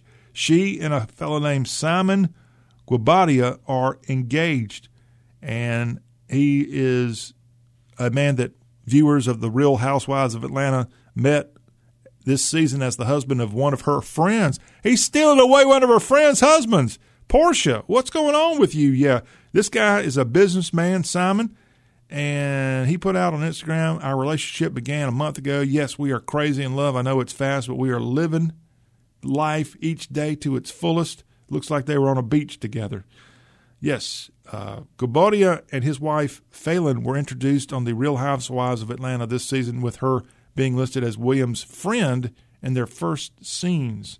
Yeah, you can find out more on this gossip. See, we try to give you a little gossip here in our entertainment news of the week. How about this blast from the past and one of the South's own that maybe you've kind of forgotten about? The Houston-born Felicia Ayers. Are y'all familiar with Felicia Ayers? Well, she ended up marrying a guy, and they were both kind of famous at the time when they got married, and his name was Ahmad Rashad. We're talking about Felicia Rashad, the actress, singer, and more. And now she's going to go back to her alma mater of Howard University in Washington, D.C., and she's going to take on the role as the Dean of Fine Arts at Howard University. Felicia Rashad, you might remember her from TV shows like The Cosby Show, and she's also been in a bunch of plays and just been working hard. Felicia Rashad, now 72 years young, and she's back in D.C. at her alma mater, Howard University, the HBCU, and also she was in This Is Us, and she'll report starting July 1st to Provost Anthony Wuto at Howard, as she's the Dean of the new College of Fine Arts at Howard University. She got a degree from Howard in 1970, graduated magna cum laude with a degree in fine arts, and she starred as Claire Huxtable in The Cosby Show, and now back in D.C. I guess you could call her doctor, but I don't think she has according to what I'm seeing, any kind of advanced degree in education. She's Miss Huxtable, if you will, and that's good enough, I guess. You don't have to have a master's or PhD, evidently, to teach at Howard, which, by the way, do you know Howard University's connection into our country right now? Arguably their most famous alumnus, or should I say alumni, is our vice president. Yes, she becomes the first HBCU alum to ever have a job as president or vice president of the United States. We're talking about Kamala Harris is a Howard alum. All right, more news. How about this story? As Carrie Underwood and Luke Bryan are both going to be in Las Vegas for quite some time as headliners at the Theater at Resorts World Las Vegas. And one story I see says that they're going to take up residency in Nevada. I don't know about that, but they're going to be playing there a lot. Underwood's Reflection is a show at the Las Vegas residency. It starts December 1st, and it will be on for several weeks there at least. And then you also have Luke Bryan will have many engagements in February of 2022. So if you want to get life back to normal, go out to Vegas and check out a show, and you ought to be right there, kind of like what Elvis was like when he was out in Vegas a lot. Here's a guy back in the spotlight this week. His brand new album is out. It's called Where Have You Gone? It arrives on Friday, tomorrow.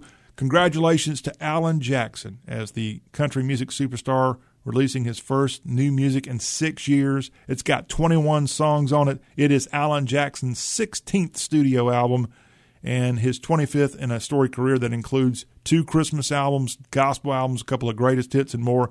The Georgia native Alan Jackson teaming up with his old producer Keith Stegall in this big collection of 21 songs, and I'm excited about Alan Jackson. In fact, I'm so excited as we go to break, we'll play a little Alan Jackson music for you to get you in the mood for what is happening with this new album from the country music star, from the long, tall country music star, I should say, from Georgia, Alan Jackson. And it's out right now, this new album of Alan Jackson material. Ooh, can't wait for that.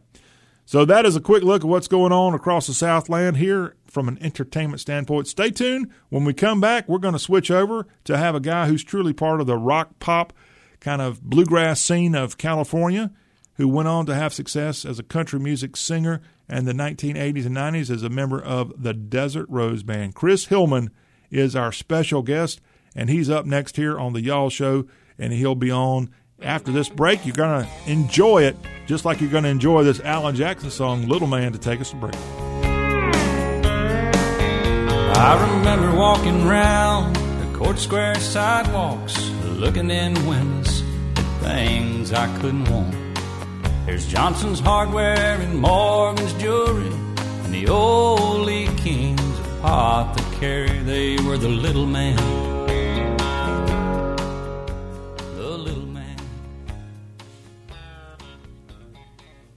Big names are headlining this weekend's UFC 262 card. From Tony Ferguson to Michael Chandler, there will be no shortage of action, and DraftKings Sportsbook, the official sports betting partner of UFC, has a heavyweight offer for this weekend's fight with 100-to-1 odds. One fighter will be walking away with the belt. Will you be walking away with the cash? Just pick the main event fighter you think will win, and DraftKings Sportsbook will give you 100-to-1 odds on that fighter. That's right, bet $1 on select fighters, and if they win, you win $100. There's no better way to put your MMA knowledge to the test than to put your money where your mouth is with DraftKings Sportsbook. Don't worry, if MMA isn't for you, DraftKings Sportsbook offers great odds and promotions on basketball, hockey, and so much more. DraftKings is safe, secure, and reliable, so you can deposit and withdraw your funds at your convenience. Download the top-rated DraftKings Sportsbook app now and use promo code WTJK when you sign up to turn $1 into $100 when you bet on a main card fighter to win. Place your bet and watch the fist fly this weekend. That's code WTJK to turn $1 into $100 on select main card fighters for a limited time only at DraftKings Sportsbook. Must be 21 or older, Tennessee only. Restrictions apply. See DraftKings.com/sportsbook for details. If you or someone you know has a gambling problem and wants help, call or text the Tennessee Red Line, 1-800-889-9789.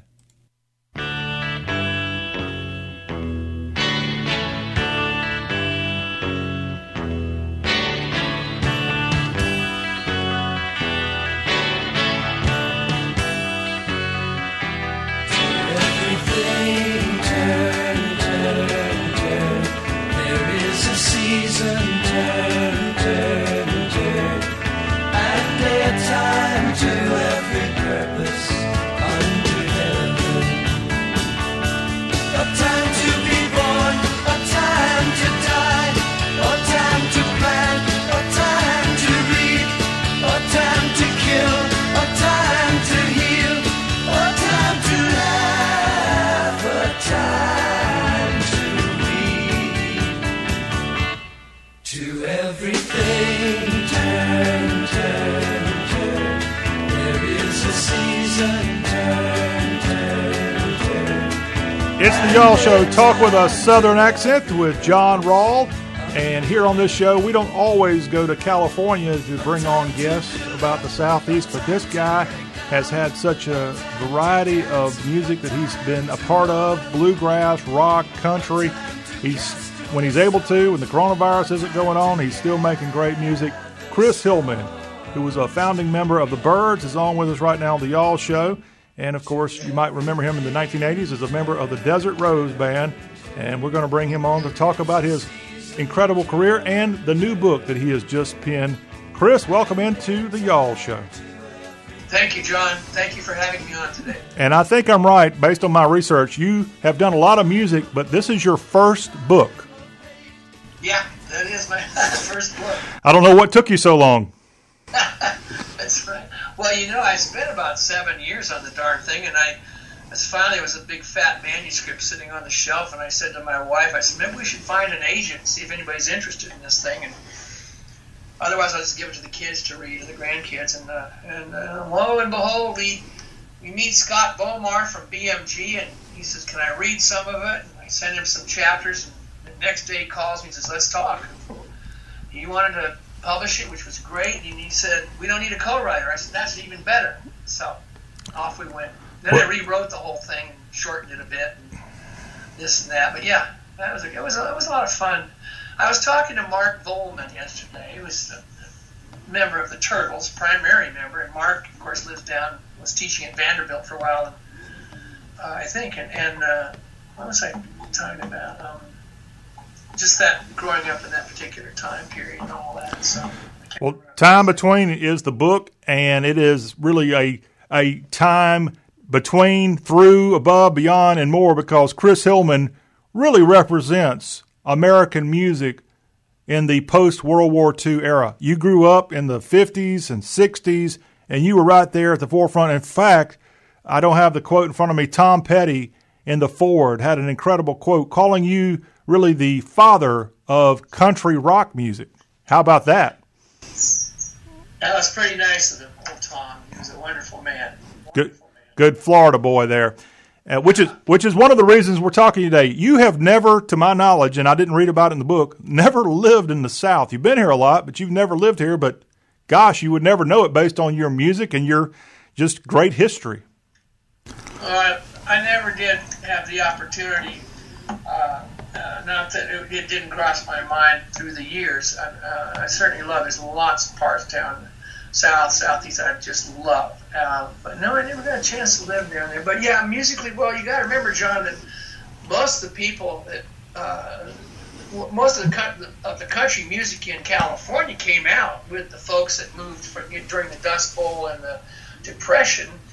Of course, we're talking about Merle Haggard, and Buck Owens especially.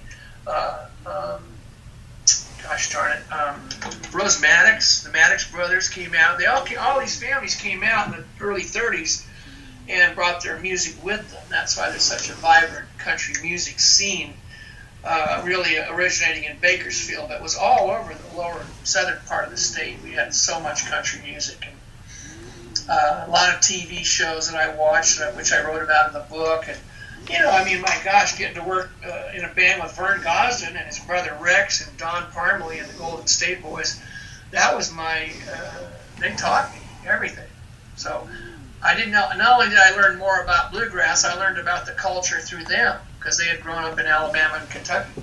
Yeah. So I learned all about the culture, how they thought, how they ate, whatever. It was great. That was an ultimate education for me.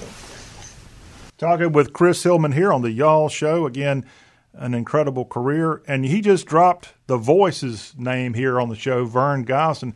And you worked with Vern and his brother Rex in California as they had moved out there.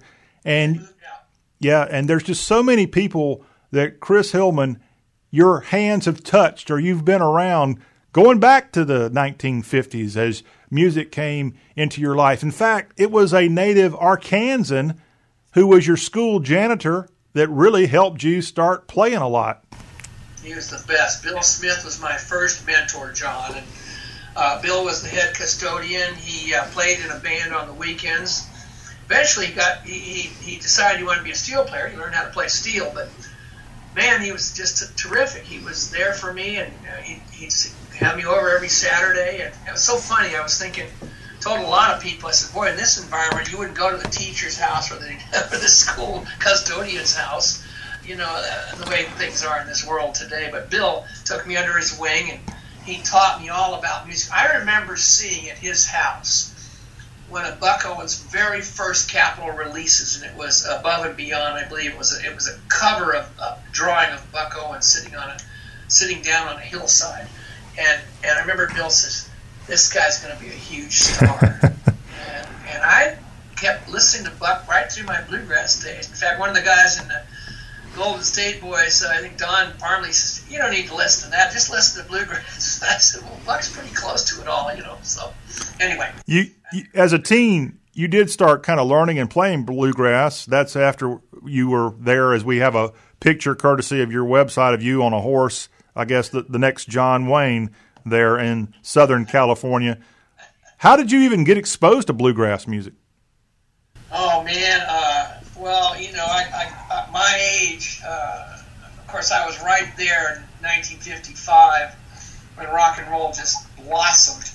And I loved it. I mean, of course, and Elvis and Fats Domino, everybody, Little Richard, and started buying the records. I didn't want to learn the guitar then. I don't know why, what that was about, but it wasn't until 1959, and then I write about it in the book where my older sister comes back from University of Colorado, and she has all these folk albums. Now, I had listened to the Kingston Trio. They had a hit with Tom Dooley, big hit on the radio. So as rock and roll started just to die down, and we got more Fabian and Frankie Avalon and Paul Anka stuff, which was okay, but it got a little quiet, and then folk music started coming along off the college campuses. And my sister brought home some great records of the Pete Seeger and the Weavers and Woody Guthrie. So I went to that, and then I heard the New Lost City Ramblers.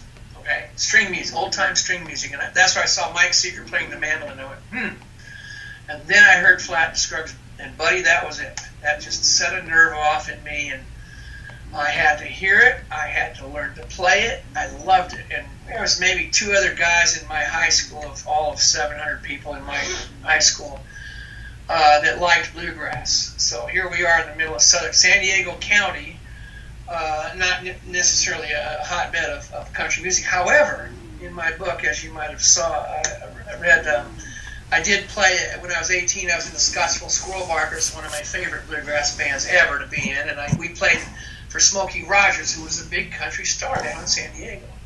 So that's where I had Tex Ritter.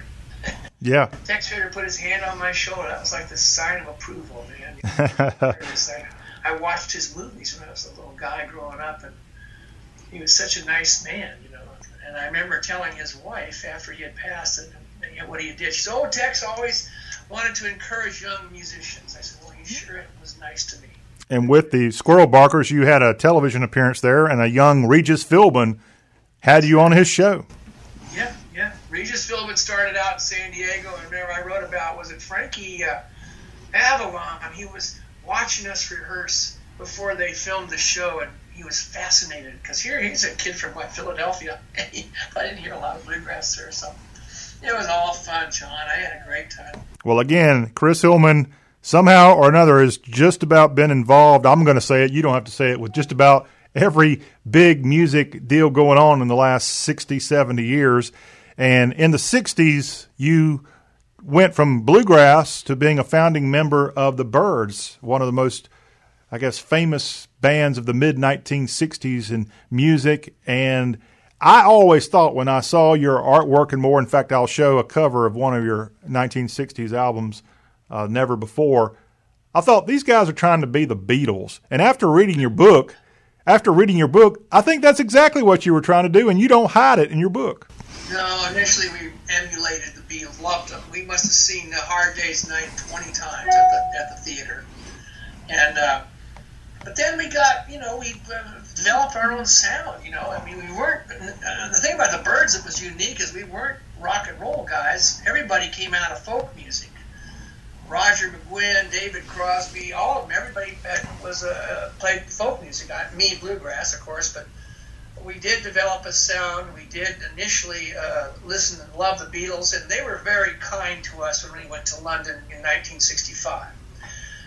English tour of the summer of '65, and we met the Beatles. They were very, very kind. And in fact, George Harrison did "If I Needed Someone" as a tribute to the Byrds. It's a song he wrote and sang that sounds a bit like the Byrds, and he did that he said this as a tribute to the Byrds, and they loved us for about a year. We were their favorite band.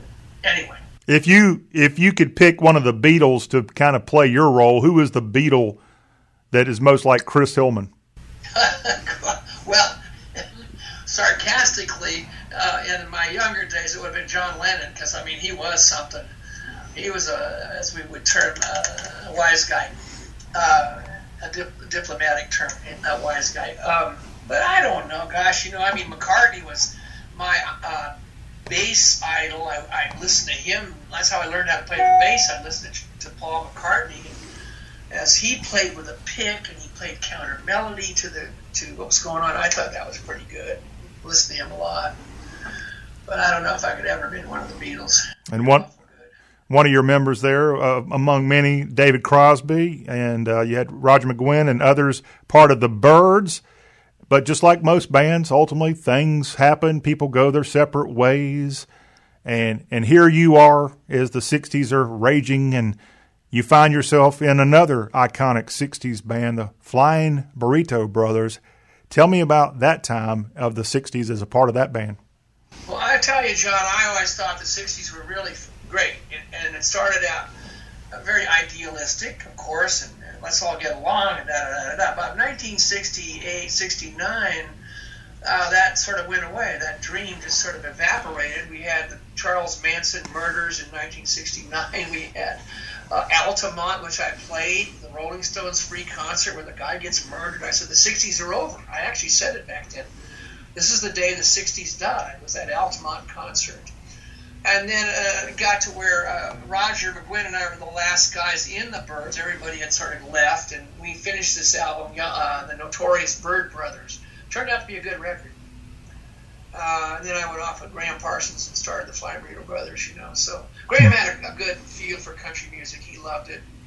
I had a compadre, a guy that understood the music, and off we went to do the Burritos, which really was a country band. It was, we did some really great songs, I think. Yes. Together in that first album.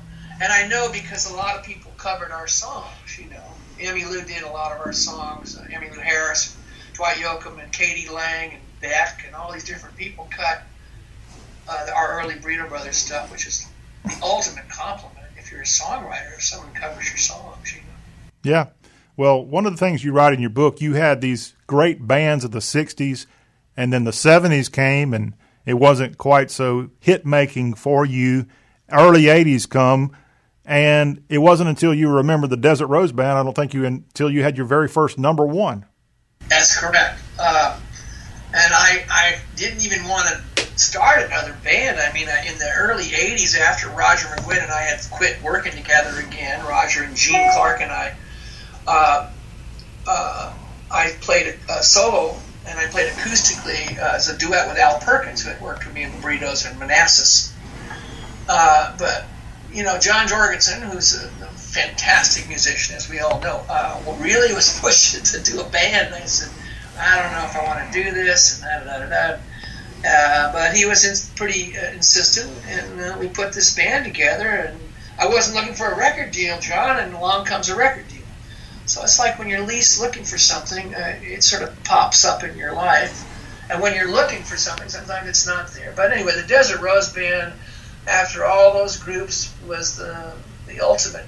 It was where I had gone through as sort of an apprentice band member or second lieutenant or whatever way you want to call it. And then Desert Rose Band, I called the shots, ran the band, wrote the songs and all that, all the above. And it was a good group. It was. Let me tell you, as a guy growing up in the 80s listening to country music radio, I want to thank you for the soundtrack of my youth, because She Don't Love Nobody. If you don't hear that song and get in a upbeat mode, then I don't know what's wrong with you. And, of course, you shared one of the songs, Hello Trouble. Your buddy Herb Peterson took the lead on that one.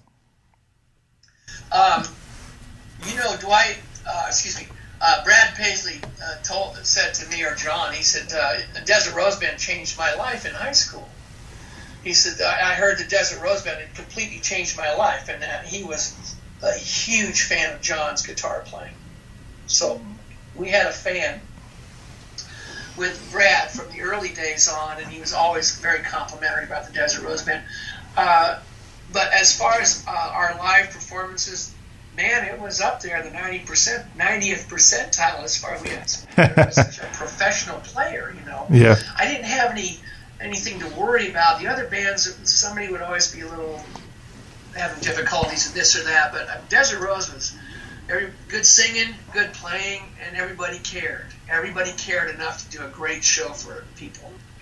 If there were 20 people out there, if there were 20,000, we did the same show. Yeah. That was a lot of fun. So that was the longest band I was in. I was in that band 8 years. Yeah, and that was, again, a country music act of the late 80s, early 90s on Curb, MCA Curb, and had so many good songs, and just a pleasure. Thank you again. I'm John Rawl. This is the Y'all Show. We're talking with Chris Hillman, a founding member of the Byrds, also the Flying Burrito Brothers, a member of the Desert Rose Band, the general of the Desert Rose Band, as he's just told us here on the Y'all Show, and he's just been involved with making great music for a long time. We don't want to age him, but to your credit, Chris, and your new book, Time Between, you put it right there for everybody to read, your birth date, born in December of 1944. Yeah, 37 and a half years old. Happy at my age, I really am. I don't know. In these days, John, I don't know if I'd want to be a young 24-year-old guy in this particular environment, climate now, but hey, I always looked at it, I was very blessed. God blessed me, and all the groups I was in, I survived a lot of it all, and I lost some good friends, a lot of people that just got swept into these dark areas, and there's nothing I could really do. I couldn't, I tried to help Graham, as did Emmy Linwood, we both did, but poor guy, he was a talented man, but he just had some demons he had to deal with. So. Yeah, again, drugs were, no matter where you were in the 60s, it was a big part of the scene, and you survived that, and you've had a pretty good co-captain for over 40 years to help you through children, and I think you've got a couple of grandchildren there in California. Yes, I do. I love them dearly. And what do they call you? What is your nickname? Papa. Papa? Papa. I should have known that. Little guy, little grandsons too. Papa. And he wants to do Legos. We sit and we build some cars together. I'm having a great time. Yeah.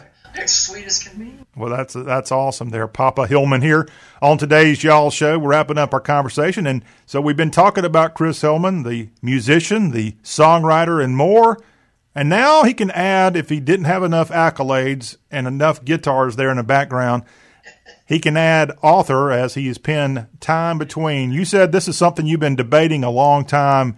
What was the discipline like to write a book compared to writing music? It's completely different. I think it's easier to sit down and write a book. Now, mind you, you're sitting there writing, and you'll write some silly things, of course, and you have to go through it and sort of edit it. And then my daughter is an English lit teacher, and she was the first one to edit the manuscript, and she was merciless, John. She said, Dad, another cliche. What did you write? It feels like heaven on earth. She said, She took a red pencil. She had a hard copy. She goes, nope. And she's writing stuff in my manuscript. I said, honey, she said, Dad, let's not put all those cliches in there. You've got 200 exclamation points. So she was so funny. She was a stickler on grammar. And then as I got my publishing deal and I rewrote the book, of course, I had some great help from my wife, editing ideas, Scott Bomar, the head of the BMG Publishing, his idea to open the book with our house fire, I thought was brilliant. Where we open with fire and then we backtrack it to things, Yeah. Well, it's not a light read. If you've just got an hour to read a book, this is not the one because you put a lot in there, and that's good. A lot more too, but we got her trimmed down a bit.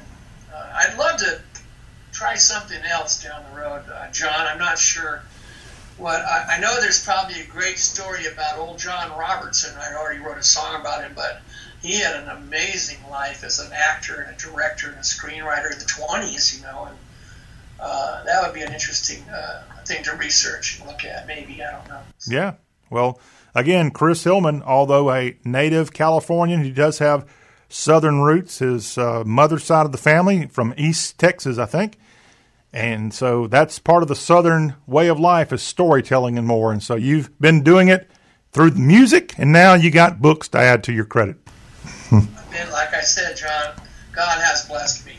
And I always saw these wonderful doors open for me. And I also had some wonderful people that I referred to, my mentors, my catalyst. Mentor's a better word.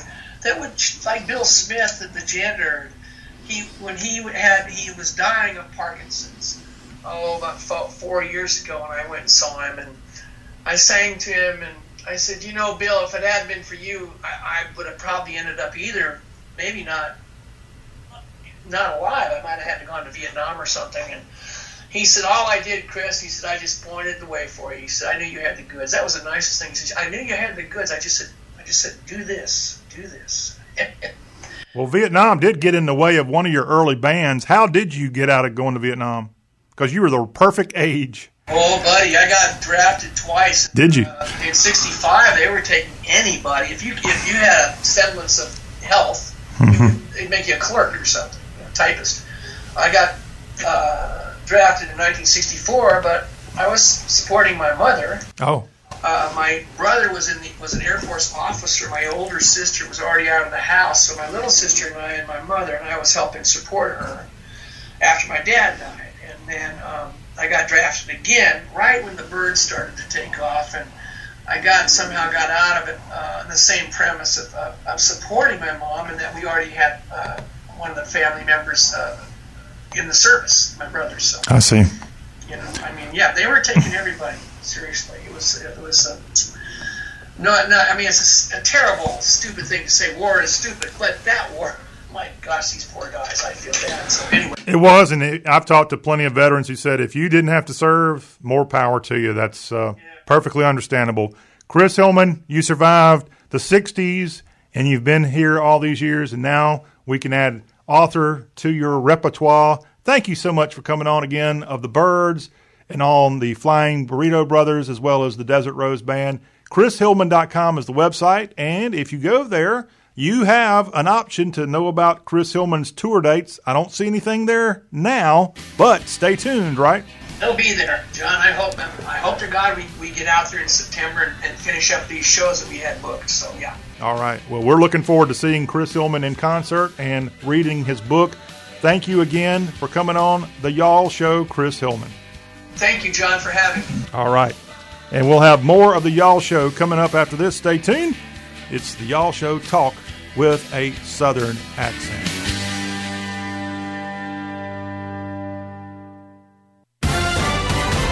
Southern accent. Here's the Business South update from y'all.com. I'm Kobe Bennett. The city of Knoxville, Tennessee has become one of the top cities in the country for solar power investment, being number one in the Southeast. This surge of success is all thanks to the Knoxville Utilities Board and the Tennessee Valley Authority. The TVA Vice President Chris Hansen told Markets Insider that KUB is delivering on its promise to make Knoxville a renewable energy leader, and TVA is helping KUB make the community one of the top cities in America to go green. 2 weeks ago, KUB announced that they had selected Origis Energy to develop a 200-megawatt solar farm in Clay County, Mississippi, in order to continue supporting Knoxville's efforts for more renewable energy. This plan serves as a part of KUB's overall objective, which they announced last November, to generate 20% of Knoxville's electrical power from renewable sources. Their investment in more than 500 megawatts of solar will aid the city in reaching its objective of reducing greenhouse gas emissions by 80% by 2050. KUB plans on obtaining enough solar energy to power 83,000 homes. Knoxville is serious about climate change, said Knoxville Mayor Inya Kidcannon, and this investment by TVA and KUB positions us as a national leader. This partnership not only helps reduce greenhouse gas emissions, it gives our city a competitive advantage. The Knoxville mayor added, the solar power generated by this solar farm can fuel economic growth in Knoxville and create jobs and opportunities for rural communities within the Tennessee Valley. Business news, headlines, and more at y'all.com. All right, Kobe Bennett, we appreciate that information as we have come to the end of Hour 2. Thank you again to Chris Hillman for being our very special guest. We've got another hour. It's our closing argument, and it's coming up next on Y'all Talk with a Southern Accent. Hang on, you all.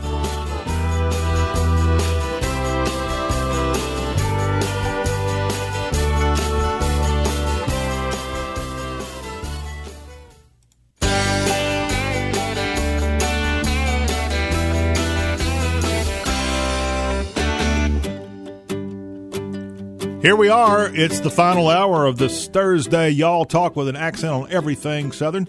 That's right. We accentuate the South. We are not scared. We ain't scared of anything. We're all about the South. We promote the South. We want you to promote the South. We love the South. And if you're a Southern hater, well, you just need to tune in for a little bit. We think we can kind of win you over here to talk with a Southern accent. Oh, love it. John Rawl, good to have you back here on this final hour of our Thursday edition of Talking About the South. We've got Art Cruz standing by with this closing argument here for this third hour. And I'm going to pop a big question. Maybe that's why he's not here right now. He knows I've got a big question coming his way that he's scared. Speaking of being scared, he's scared to pop in here and let me ask the big question. It's kind of a mind-blowing question that I'm going to have to fire away at him. And I want you to weigh in too. Our number, if you want to weigh in on anything, is 803-816-1170. You can call or text that number anytime. We welcome you to listen to us on our great radio stations of the South. We welcome and thank all of our great listeners who catch us each day in podcast form. We're in Apple Podcasts. We're in the iHeartRadio podcast. We're in the TuneIn Radio app. And we're also at y'all.com, the home page of the South. We do so much to make it so easy for you to keep abreast of what's going on. I said breast, that's right.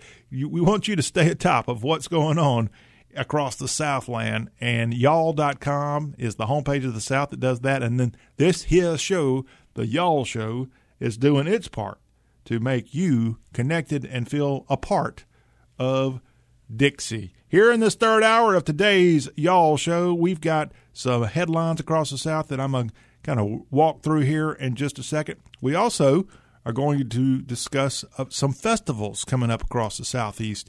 So we'll do all that here in addition to having Art Cruz and his closing argument. Okay, looking at news headlines across the Southeast.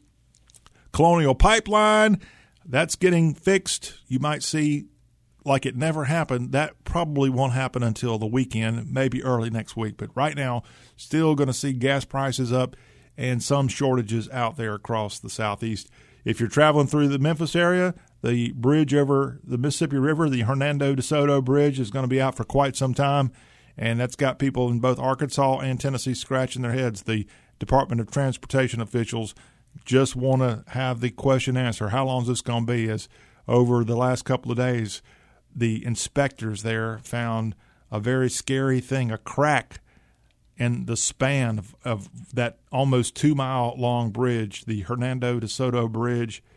And, yeah, a crack, a warning sign of an urgent need to fix this bridge. And we know infrastructure has kind of been a buzzword here recently coming out of Capitol Hill in Washington, D.C., so we'll see what happens there. Big news, speaking of Capitol Hill on Wednesday, Liz Cheney is ousted in her number 3 role in the Republican side of the House of Representatives, and Stefanik is the replacement. She's the congresswoman from upstate New York. She takes over for Liz Cheney.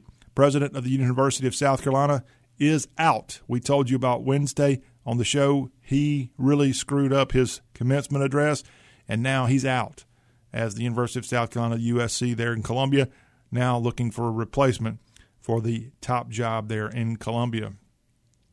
Mississippi wants $600,000 back from Brett Favre, as they've paid the former NFL quarterback that amount of money, if not more, to be the speaker at engagements in the state. The state taxpayers' money paid this guy $600,000, and then he was a no-show.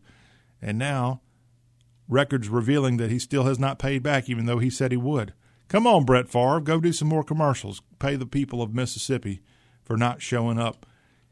Chick-fil-A wants you to show up, but they are telling you that if you do show up, you might have a sauce shortage there around the Southeast, as they're having a problem with the supply chain. So if you're looking for that special barbecue sauce to dip your 30-count nugget in, you might only get 3 when you used to get 5 and 6.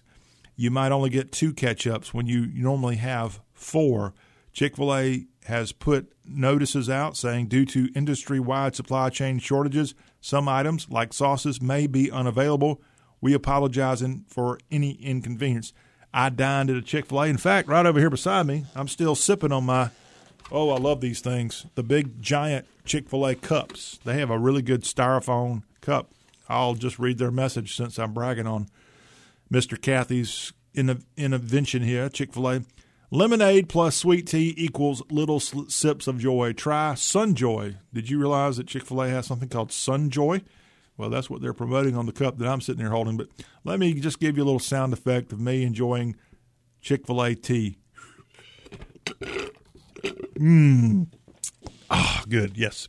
Okay, back to reality here on the Y'all Show. So, yeah, you might have a real shortage when you go to Chick-fil-A. My biggest complaint when I went there Wednesday is the fact that they don't have ice cream cones. I don't know if that's a coronavirus reason, but I love their ice cream there at Chick-fil-A. And the darn Chick-fil-A I went to only offered you ice cream in a little tiny bowl. It's just not the same without that cone. Okay, but I know things are really messed up right now, so I won't be too critical on Chick-fil-A. How about this story from Florida? A woman there, 28 years old, allegedly dressed up as a student at a Miami high school to promote her Instagram account. And now she faces charges of burglary, interference with an educational institution, and then resisting an officer without violence. 28-year-old Audrey Nicole Franciscini, accused of handing out flyers to students promoting her social media account while wearing a backpack and carrying a skateboard, and recording her interactions on her phone when she was stopped by school security. That according to Miami TV station WFOR. All this in an effort, allegedly, to promote her Instagram account. She later was arrested. Yeah, don't want to do that when you're 28 years old. She allegedly told an officer that she was a student looking for the registration office and was stopped a second time when she continued to hand out flyers. The school was advised of a potential threat on campus when she allegedly refused to leave, but the woman left through a side door before she could be stopped. Police identified her through, some real investigative work there in Miami. They identified her through her Instagram, and she was later arrested at her home in North Miami Beach. She faces, again, charges of burglary in addition to interfering with an educational institution. She didn't evidently, maybe she did. It looks like she didn't go into the school, but she's there on school grounds promoting her Instagram account. What an idiot, if true, this 28-year-old South Floridian here on today's Y'all Show. I know people are obsessed with their social media, but when you go to a school and you're 10 years older than the students there are, those that are even seniors or 10 years older, maybe there's something going on, if you know what I am talking about. We have a list of some of the best places to buy a beach house this year. If you're in the market for doing that, as vacation rental site Vacasa recently found the 10 best spots to buy a beach house in the country. If you got a little extra coronavirus stimulus money out there and you just can't wait to spend it, it looks like, according to the report, Cape Hatteras in North Carolina was the best place for beach house buyers. The area has a cap rate of 8.6%, median home sale price of $379,000, according to Vacasa. According to the report, Vacasa considered each location's average property tax, average utility cost, average HOA fee, average insurance and property management fees, all to calculate the average cap rate. So Cape Hatteras comes in at number 1. A place called Ocean Shores, Washington is 2. These are the best places to have a beach house, according to this report. Number 3, Dauphin Island in Alabama comes in at 3. New Buffalo, Michigan, 4. Another North Carolina town, Corolla, North Carolina, checks in at 4, or rather 5. Number 6, hey, I need to go check this out. Kauai South, that is in Hawaii. Number 7, I used to live on this island in the summer. It's awesome. Isle of Palm, South Carolina, just outside of Charleston. Cap rate of 5.8%. The median home sale price, I think I can afford this. I wish. $708,000 there at the Isle of Palms. Wailea, Hawaii is another beach to be in consideration, along with Hawaii's South Koala. And lastly, Bolivar Peninsula in Texas is among the 10 best places to have a beach house in 2021. All of this from research from that website I was telling you about. If you want to go check it out, the best places to own a beach house this year, according to this report. A tiger is still on the loose in Houston, Texas. Be on the lookout. I don't think it's been caught quite yet. So, just be careful. Look around the corner when you're out there taking the trash out tonight. And it is roaming around. It's been out there for a couple of days. It's a 9-month-old male tiger from India, according to sources there in the Houston area. A state flag of Tennessee is flying proudly over a Capitol building. But this is not in the state of Tennessee that you're going to see this flag flying. It's actually flying over the old Capitol building in Raleigh, North Carolina, as part of a movie shoot, as photos began circulating of the volunteer state's official flag flying atop the old Capitol in Raleigh.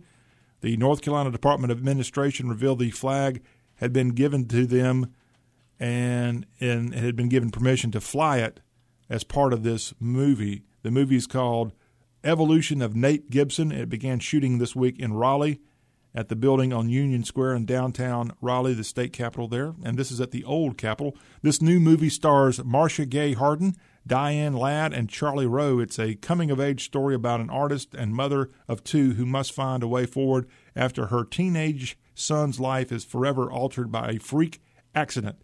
By the way, the North Carolina Old Capitol, built in 1840, a lovely building. I think their official state capitol in Raleigh now is more of like a high-rise building, nothing too spectacular, not as cool looking, in my opinion, as the old Capitol in Raleigh. And I think Florida's state capitol, the same exact thing. They have an old building in Tallahassee that pales in comparison. It's far better than the current modern state capitol building they have there for the Sunshine State. And then lastly, here as we wrap up our headlines of news, a woman wakes up to find blood dripping from her ceiling in El Paso, Texas.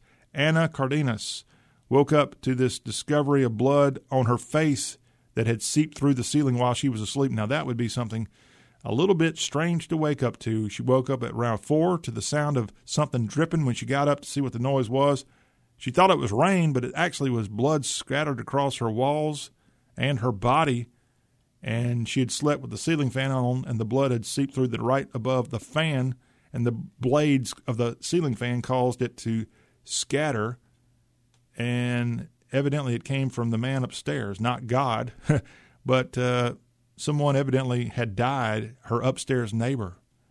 And what a gruesome thing to have to tell you about here on today's Y'all Show. So gruesome, I'm going to have to bring Art Cruz in here and help me get through this. How would you like to wake up with blood dripping on your face, sir? Well, it's not one of the things I look forward to in the rest of my life. I wouldn't put it on my bucket list, John, but it makes for a good news item, doesn't it? But it brings to question, it's something we all, everybody, as far as I know, everybody's going to die one day. Yes, sir. And sadly, there's a lot of people out here who die and nobody's there for their death. They die alone, and unless someone checks in on them, we have stories like this. That's right. It's just a gruesome thing, but it's reality, and that's what happened in Texas this week. As far as I know, too, you said as far as you know, everybody will die. As far as I know, too, John, and as far as anybody that I've ever talked to. As a matter of fact, we wake up, and as every second goes by, we've got less time on this earth. So do what you can to see that you don't end up like this man alone. Yes, that is true. Art Cruz here. It is our closing argument, and we're having fun talking here on today's Y'all Show. We have lots more to get to before this Thursday edition of the show about the South wraps. Stay tuned. We're going to get into some sports talk this hour, but I've got a burning question I've got to ask Art. Not quite as burning as this story about a man dying alone, but it's similar. It's pretty heavy hitting, and I'll tell you, and I'll let Art answer this when we come back from this break. This is Y'all Talk with a Southern accent. Hang on.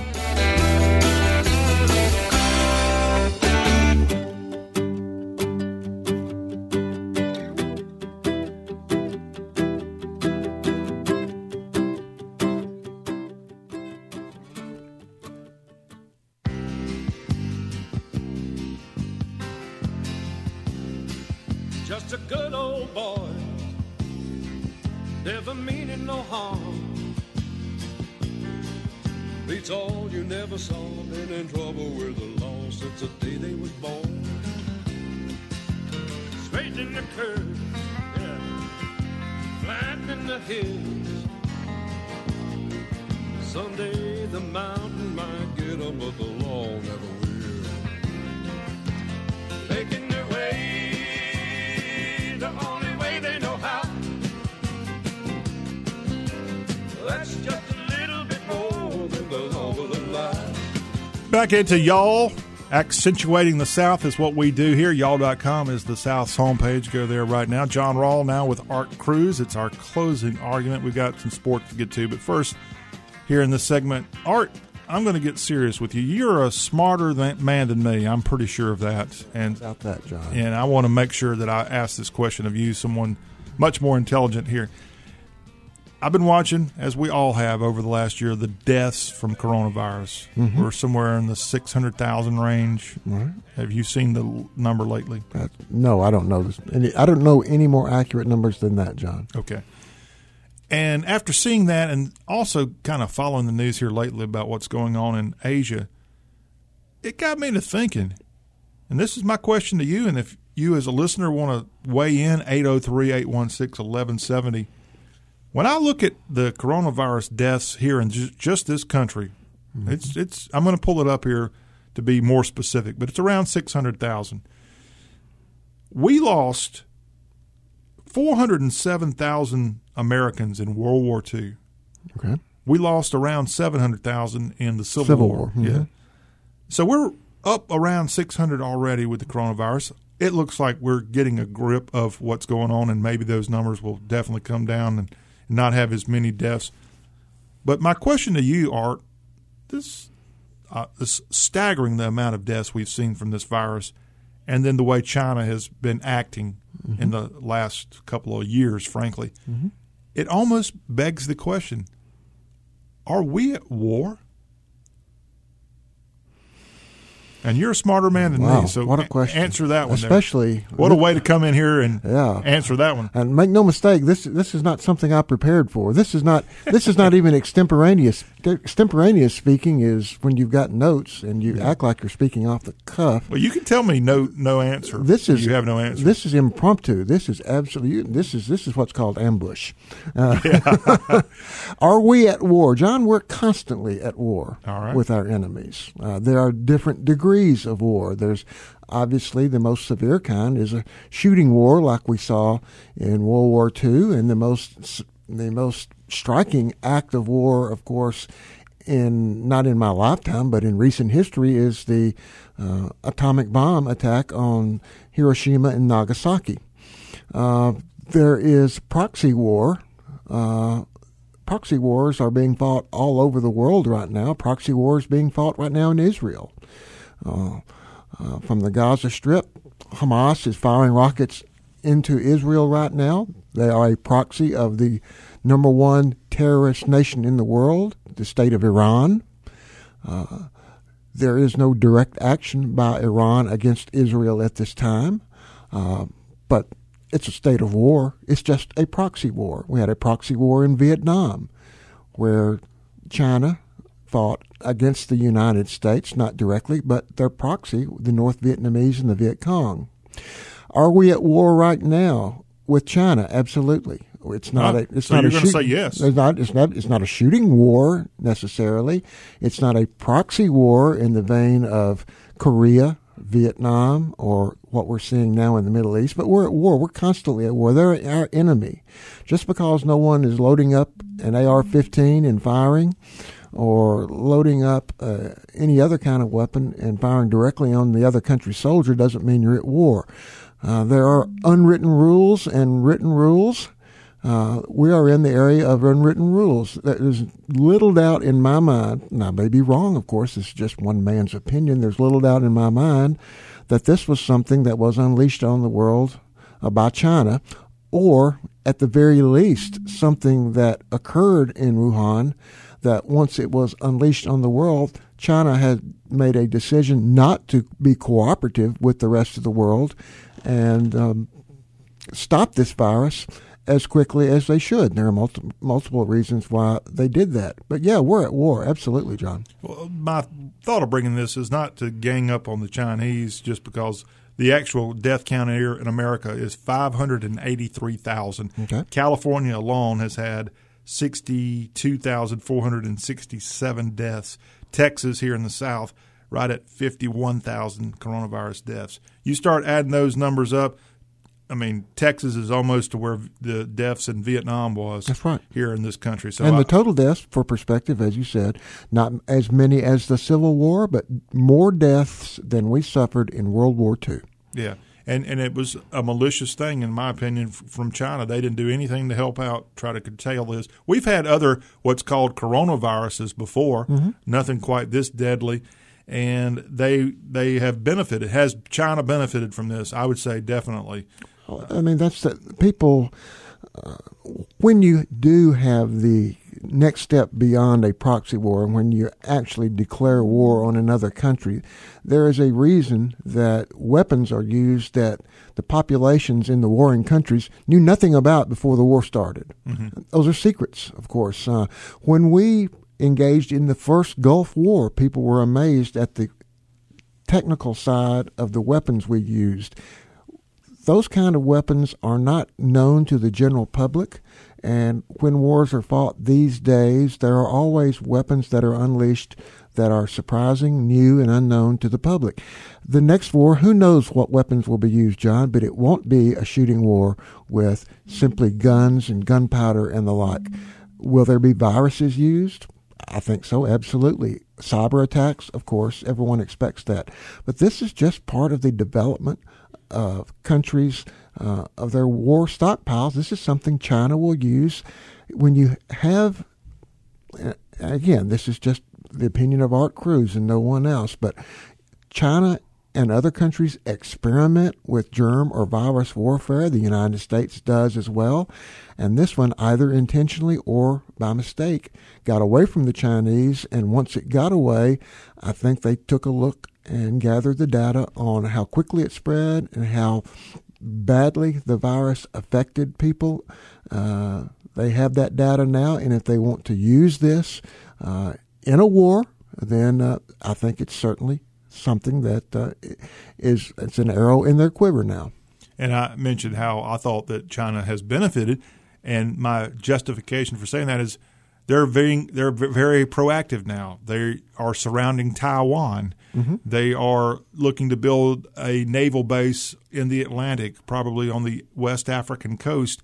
And these are things I don't think they could have done quite so boldly if the coronavirus had not caused the world to come to a stop and, frankly, also helped change the leadership of this country as a result of the coronavirus being such a plague, if you will, in 2020. Just our thoughts here on the Y'all Show, but it begs the question. And if you have something to say about this, we welcome that thought here at 803-816-1170. This is the Y'all Show. See, we get heavy with Mr. Menza, Art Cruz, here on Talk With Us Southern Accent. We're going to make Mr. Menza put on his sports Menza and come back, and we'll have the latest on the NFL schedule release and more. This is y'all.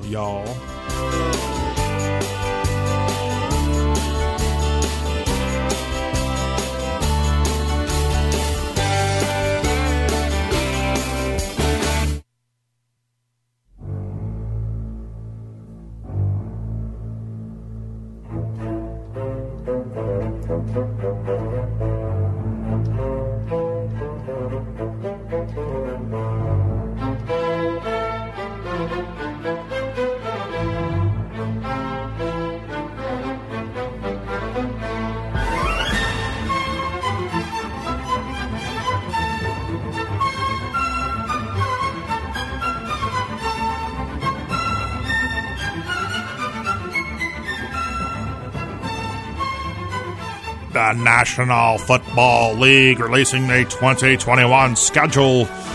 Wednesday evening, John Rawl with Art Cruz, and I'm doing my best. What's that guy's name? John Facenda. Yeah, that guy. John Facenda. That music, John Rawl, just makes me want to go home and tune up some NFL films, some old NFL films with John Facenda. Hey, but what a voice, and what a great, I mean, he's synonymous with NFL films.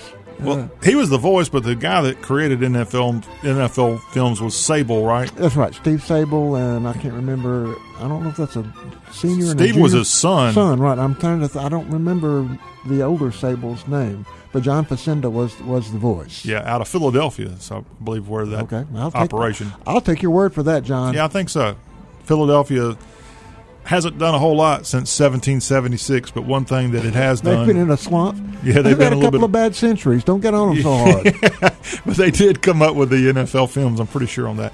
All right, speaking of the league, on Wednesday they announced the 2021 schedule for everybody. And Art Cruz, your thoughts on who benefited from this release? Oh, I don't know, John. I looked primarily, I focused on the Titans schedule, and they have a tough 5-game stretch there in the middle of the year. They play Buffalo, a team on the rise with Josh Allen and at quarterback, and then they face the Chiefs the following week. Then, back-to-back, they get one of their primary rivals in the AFC East, the Colts, and then they play on the road the Los Angeles Rams. And then they get to return home, and who knows how this one will turn out. They get to play the Saints. It will be the first year of the Drew Brees-less Saints. So will that be a tough game to return home to play? I don't know. But looking at their schedule, to me, that is the toughest 5-game stretch they have. And I think will tell us a lot about where the Titans are going to end up this year. I think Las Vegas thinks they're going to have the Raiders? No. The betting public thinks not John Gruden or any of those guys. It's more the I'll start to say a name of a betting house, but since they don't sponsor the show, I won't give them any free advertisement. But anyway, the odds out of Vegas seem to indicate primarily that the Titans will their over under in wins is 9.5. Golly, Bill, 17-game season. I don't see the Titans going 9-8 this year. I'm definitely going with the over there, and I'll put my money where my mouth is. I'll probably place a bet on that for the Titans to go over 9.5 wins. What about your defending Super Bowl champion Tampa Bay Buccaneers? They open up on a Thursday against the Cowboys.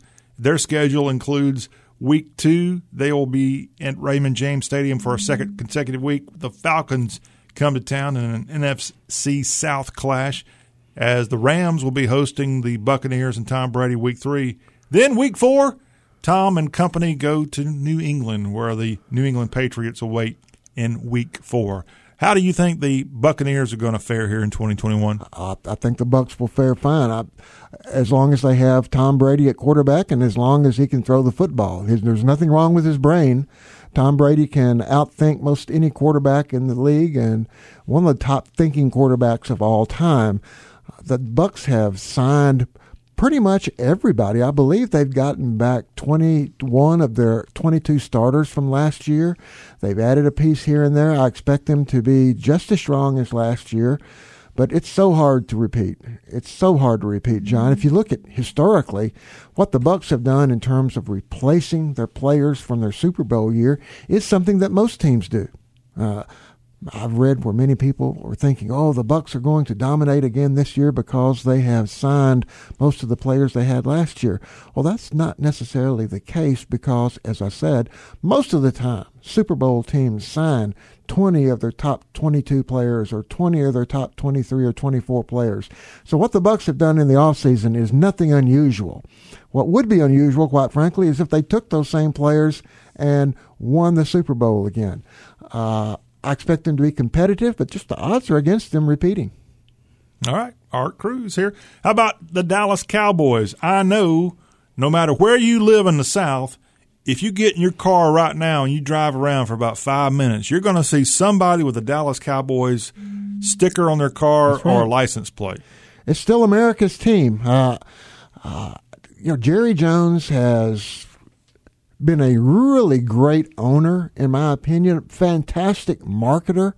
I don't have the latest Forbes values of what sports franchises are worth, but the Dallas Cowboys are one of the most valuable sports franchises in the world, up there with Manchester United, soccer in England, the New York Yankees and the like. But Jerry Jones has been, in my view, not a very good general manager.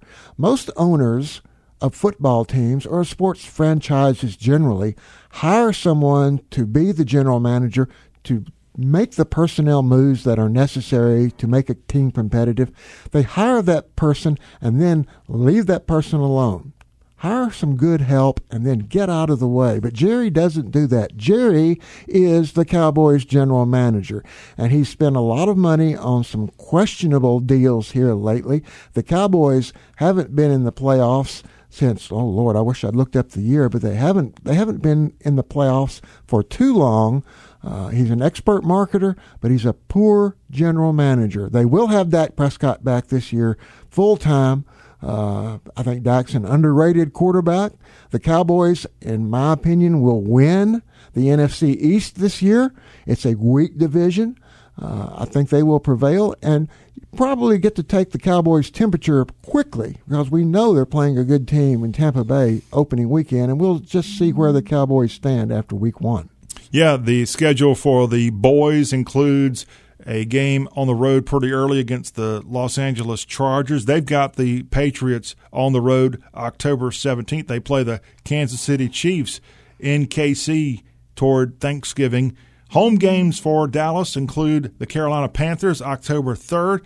They've got the Denver Broncos coming into the Metroplex November 7th, and then the aforementioned Las Vegas Raiders will be that Thanksgiving game on November 25th, and that's a look at Dallas. You mentioned Jerry Jones. You know what it's called when Jerry Jones starts making his maneuvers and really overstretching his means. You know what that's called? No, I don't. It's called gerrymandering. Gerrymandering. Oh, okay. That's that. I need a rim shot from the. Yeah. Let's talk about some quarterbacks NFL before we wrap up our sports talk here. Allegedly, the Green Bay Packers are going to sign Blake Bortles, former UCF QB. Oh, UFC. And he should have gone to the UFC. They're looking to sign him to a 1-year deal to help out in case Aaron Rodgers ain't in GB. What's up with that? Well, I mean, the optics of that are horrible. I see why the Packers are doing this, and under normal circumstances, it would be something that would fly under the radar and wouldn't even be newsworthy. The Packers, to my knowledge, only have 2 quarterbacks in camp. That's Aaron Rodgers and Jordan Love. They need more arms. They signed Bortles, and they'll probably sign another quarterback. But in this environment, with Aaron Rodgers allegedly saying he wants out of Green Bay, a signing like this, which shouldn't even be a blip on the radar, is suddenly big news. People think, well, they've signed Blake Bortles to take Aaron Rodgers' place. Well, no, that's not true. All they've done is signed another quarterback to get him in camp. If the Packers do deal Aaron Rodgers, they'll deal Aaron Rodgers for another quarterback in return. Jordan Love hasn't played a snap in Green Bay. They're not going to throw him into the wolves without any experience whatsoever. So the Blake Bortles signing, should be just a blip on the radar, and it's something after we get through talking about it here today, John, will probably not be talked about again. I'm going to talk about it tomorrow just to prove you wrong. Hey, another quarterback controversy, if you will, not quite as big of a deal as Aaron Rodgers, but Teddy Bridgewater recently traded from Carolina to the Denver Broncos, and now on Wednesday he kind of came out putting Carolina under the bus. He said he was disappointed about how the Panthers practiced. Yeah, he's actually said this in a podcast, and he talked about how the Panthers didn't practice enough 2-minute offense or red zone to succeed. He said this in the All Things Covered podcast with Patrick Peterson and Bryant McFadden. And now today, the coach of the Panthers, Matt Rule, is responding, saying that he was disappointed that Bridgewater didn't feel good about the club's practice methods. He said that he's not going to delve into specifics, Matt Rule said, about Bridgewater, but some of that is specific to us. He says he feels really good about their preparation. Remember, the Panthers had about 8 games that they could have won, but they fell apart on their chance to win a game, and Bridgewater couldn't get them across the finish line to win any of those 8 games that they could have won, and now he's criticizing. I thought there was a standard, if not mandated by the Players Union, of how each team had to practice. It looks like the Panthers would practice on Saturday. They'd have like a full practice the day before a game. Most teams don't practice on Saturday. They travel. So I don't know what the rules are. Well, there's no specific rules, and most teams really aren't traveling. Some travel the day before, but it's better to get in your hotel, and at least have a day for a walkthrough. But sometimes, John, I think I miss my calling by not being a sports agent and being able to advise these guys like Teddy Bridgewater when it's best to keep their mouth shut. I don't care if the Panthers' practice habits are horrible. I don't care if what they did was horrible. Teddy Bridgewater gains nothing by going public and saying this. How does he enhance his brand? How does he increase his worth? By coming out and publicly criticizing his former team? He doesn't. All he does is make himself look like someone who is a wild card. You, at this point, would be hesitant to sign him because you know that if you did release him or you did something that he didn't necessarily agree with, he's one of those guys that's going to go public and be critical of your organization in the press. There is nothing Teddy Bridgewater gained by going public with this information. The best thing he could have done is just accept the fact that he wasn't with Carolina anymore. Maybe tell his new team, well, this is what we did in Carolina. Here's where I think we could have improved upon it, and let's see if we can do that here in this new place. That would have gained him much more credibility than calling one of his friends in the press and criticizing a team that he's no longer with. All right, good point. Art Cruz here in our closing argument this third hour of the Y'all Show. We'll take a quick break, come back with a couple of festivals taking place across the Southland in this month of May here this weekend, as we're about to the midway point or more of this month. It's Y'all Talk with a Southern accent.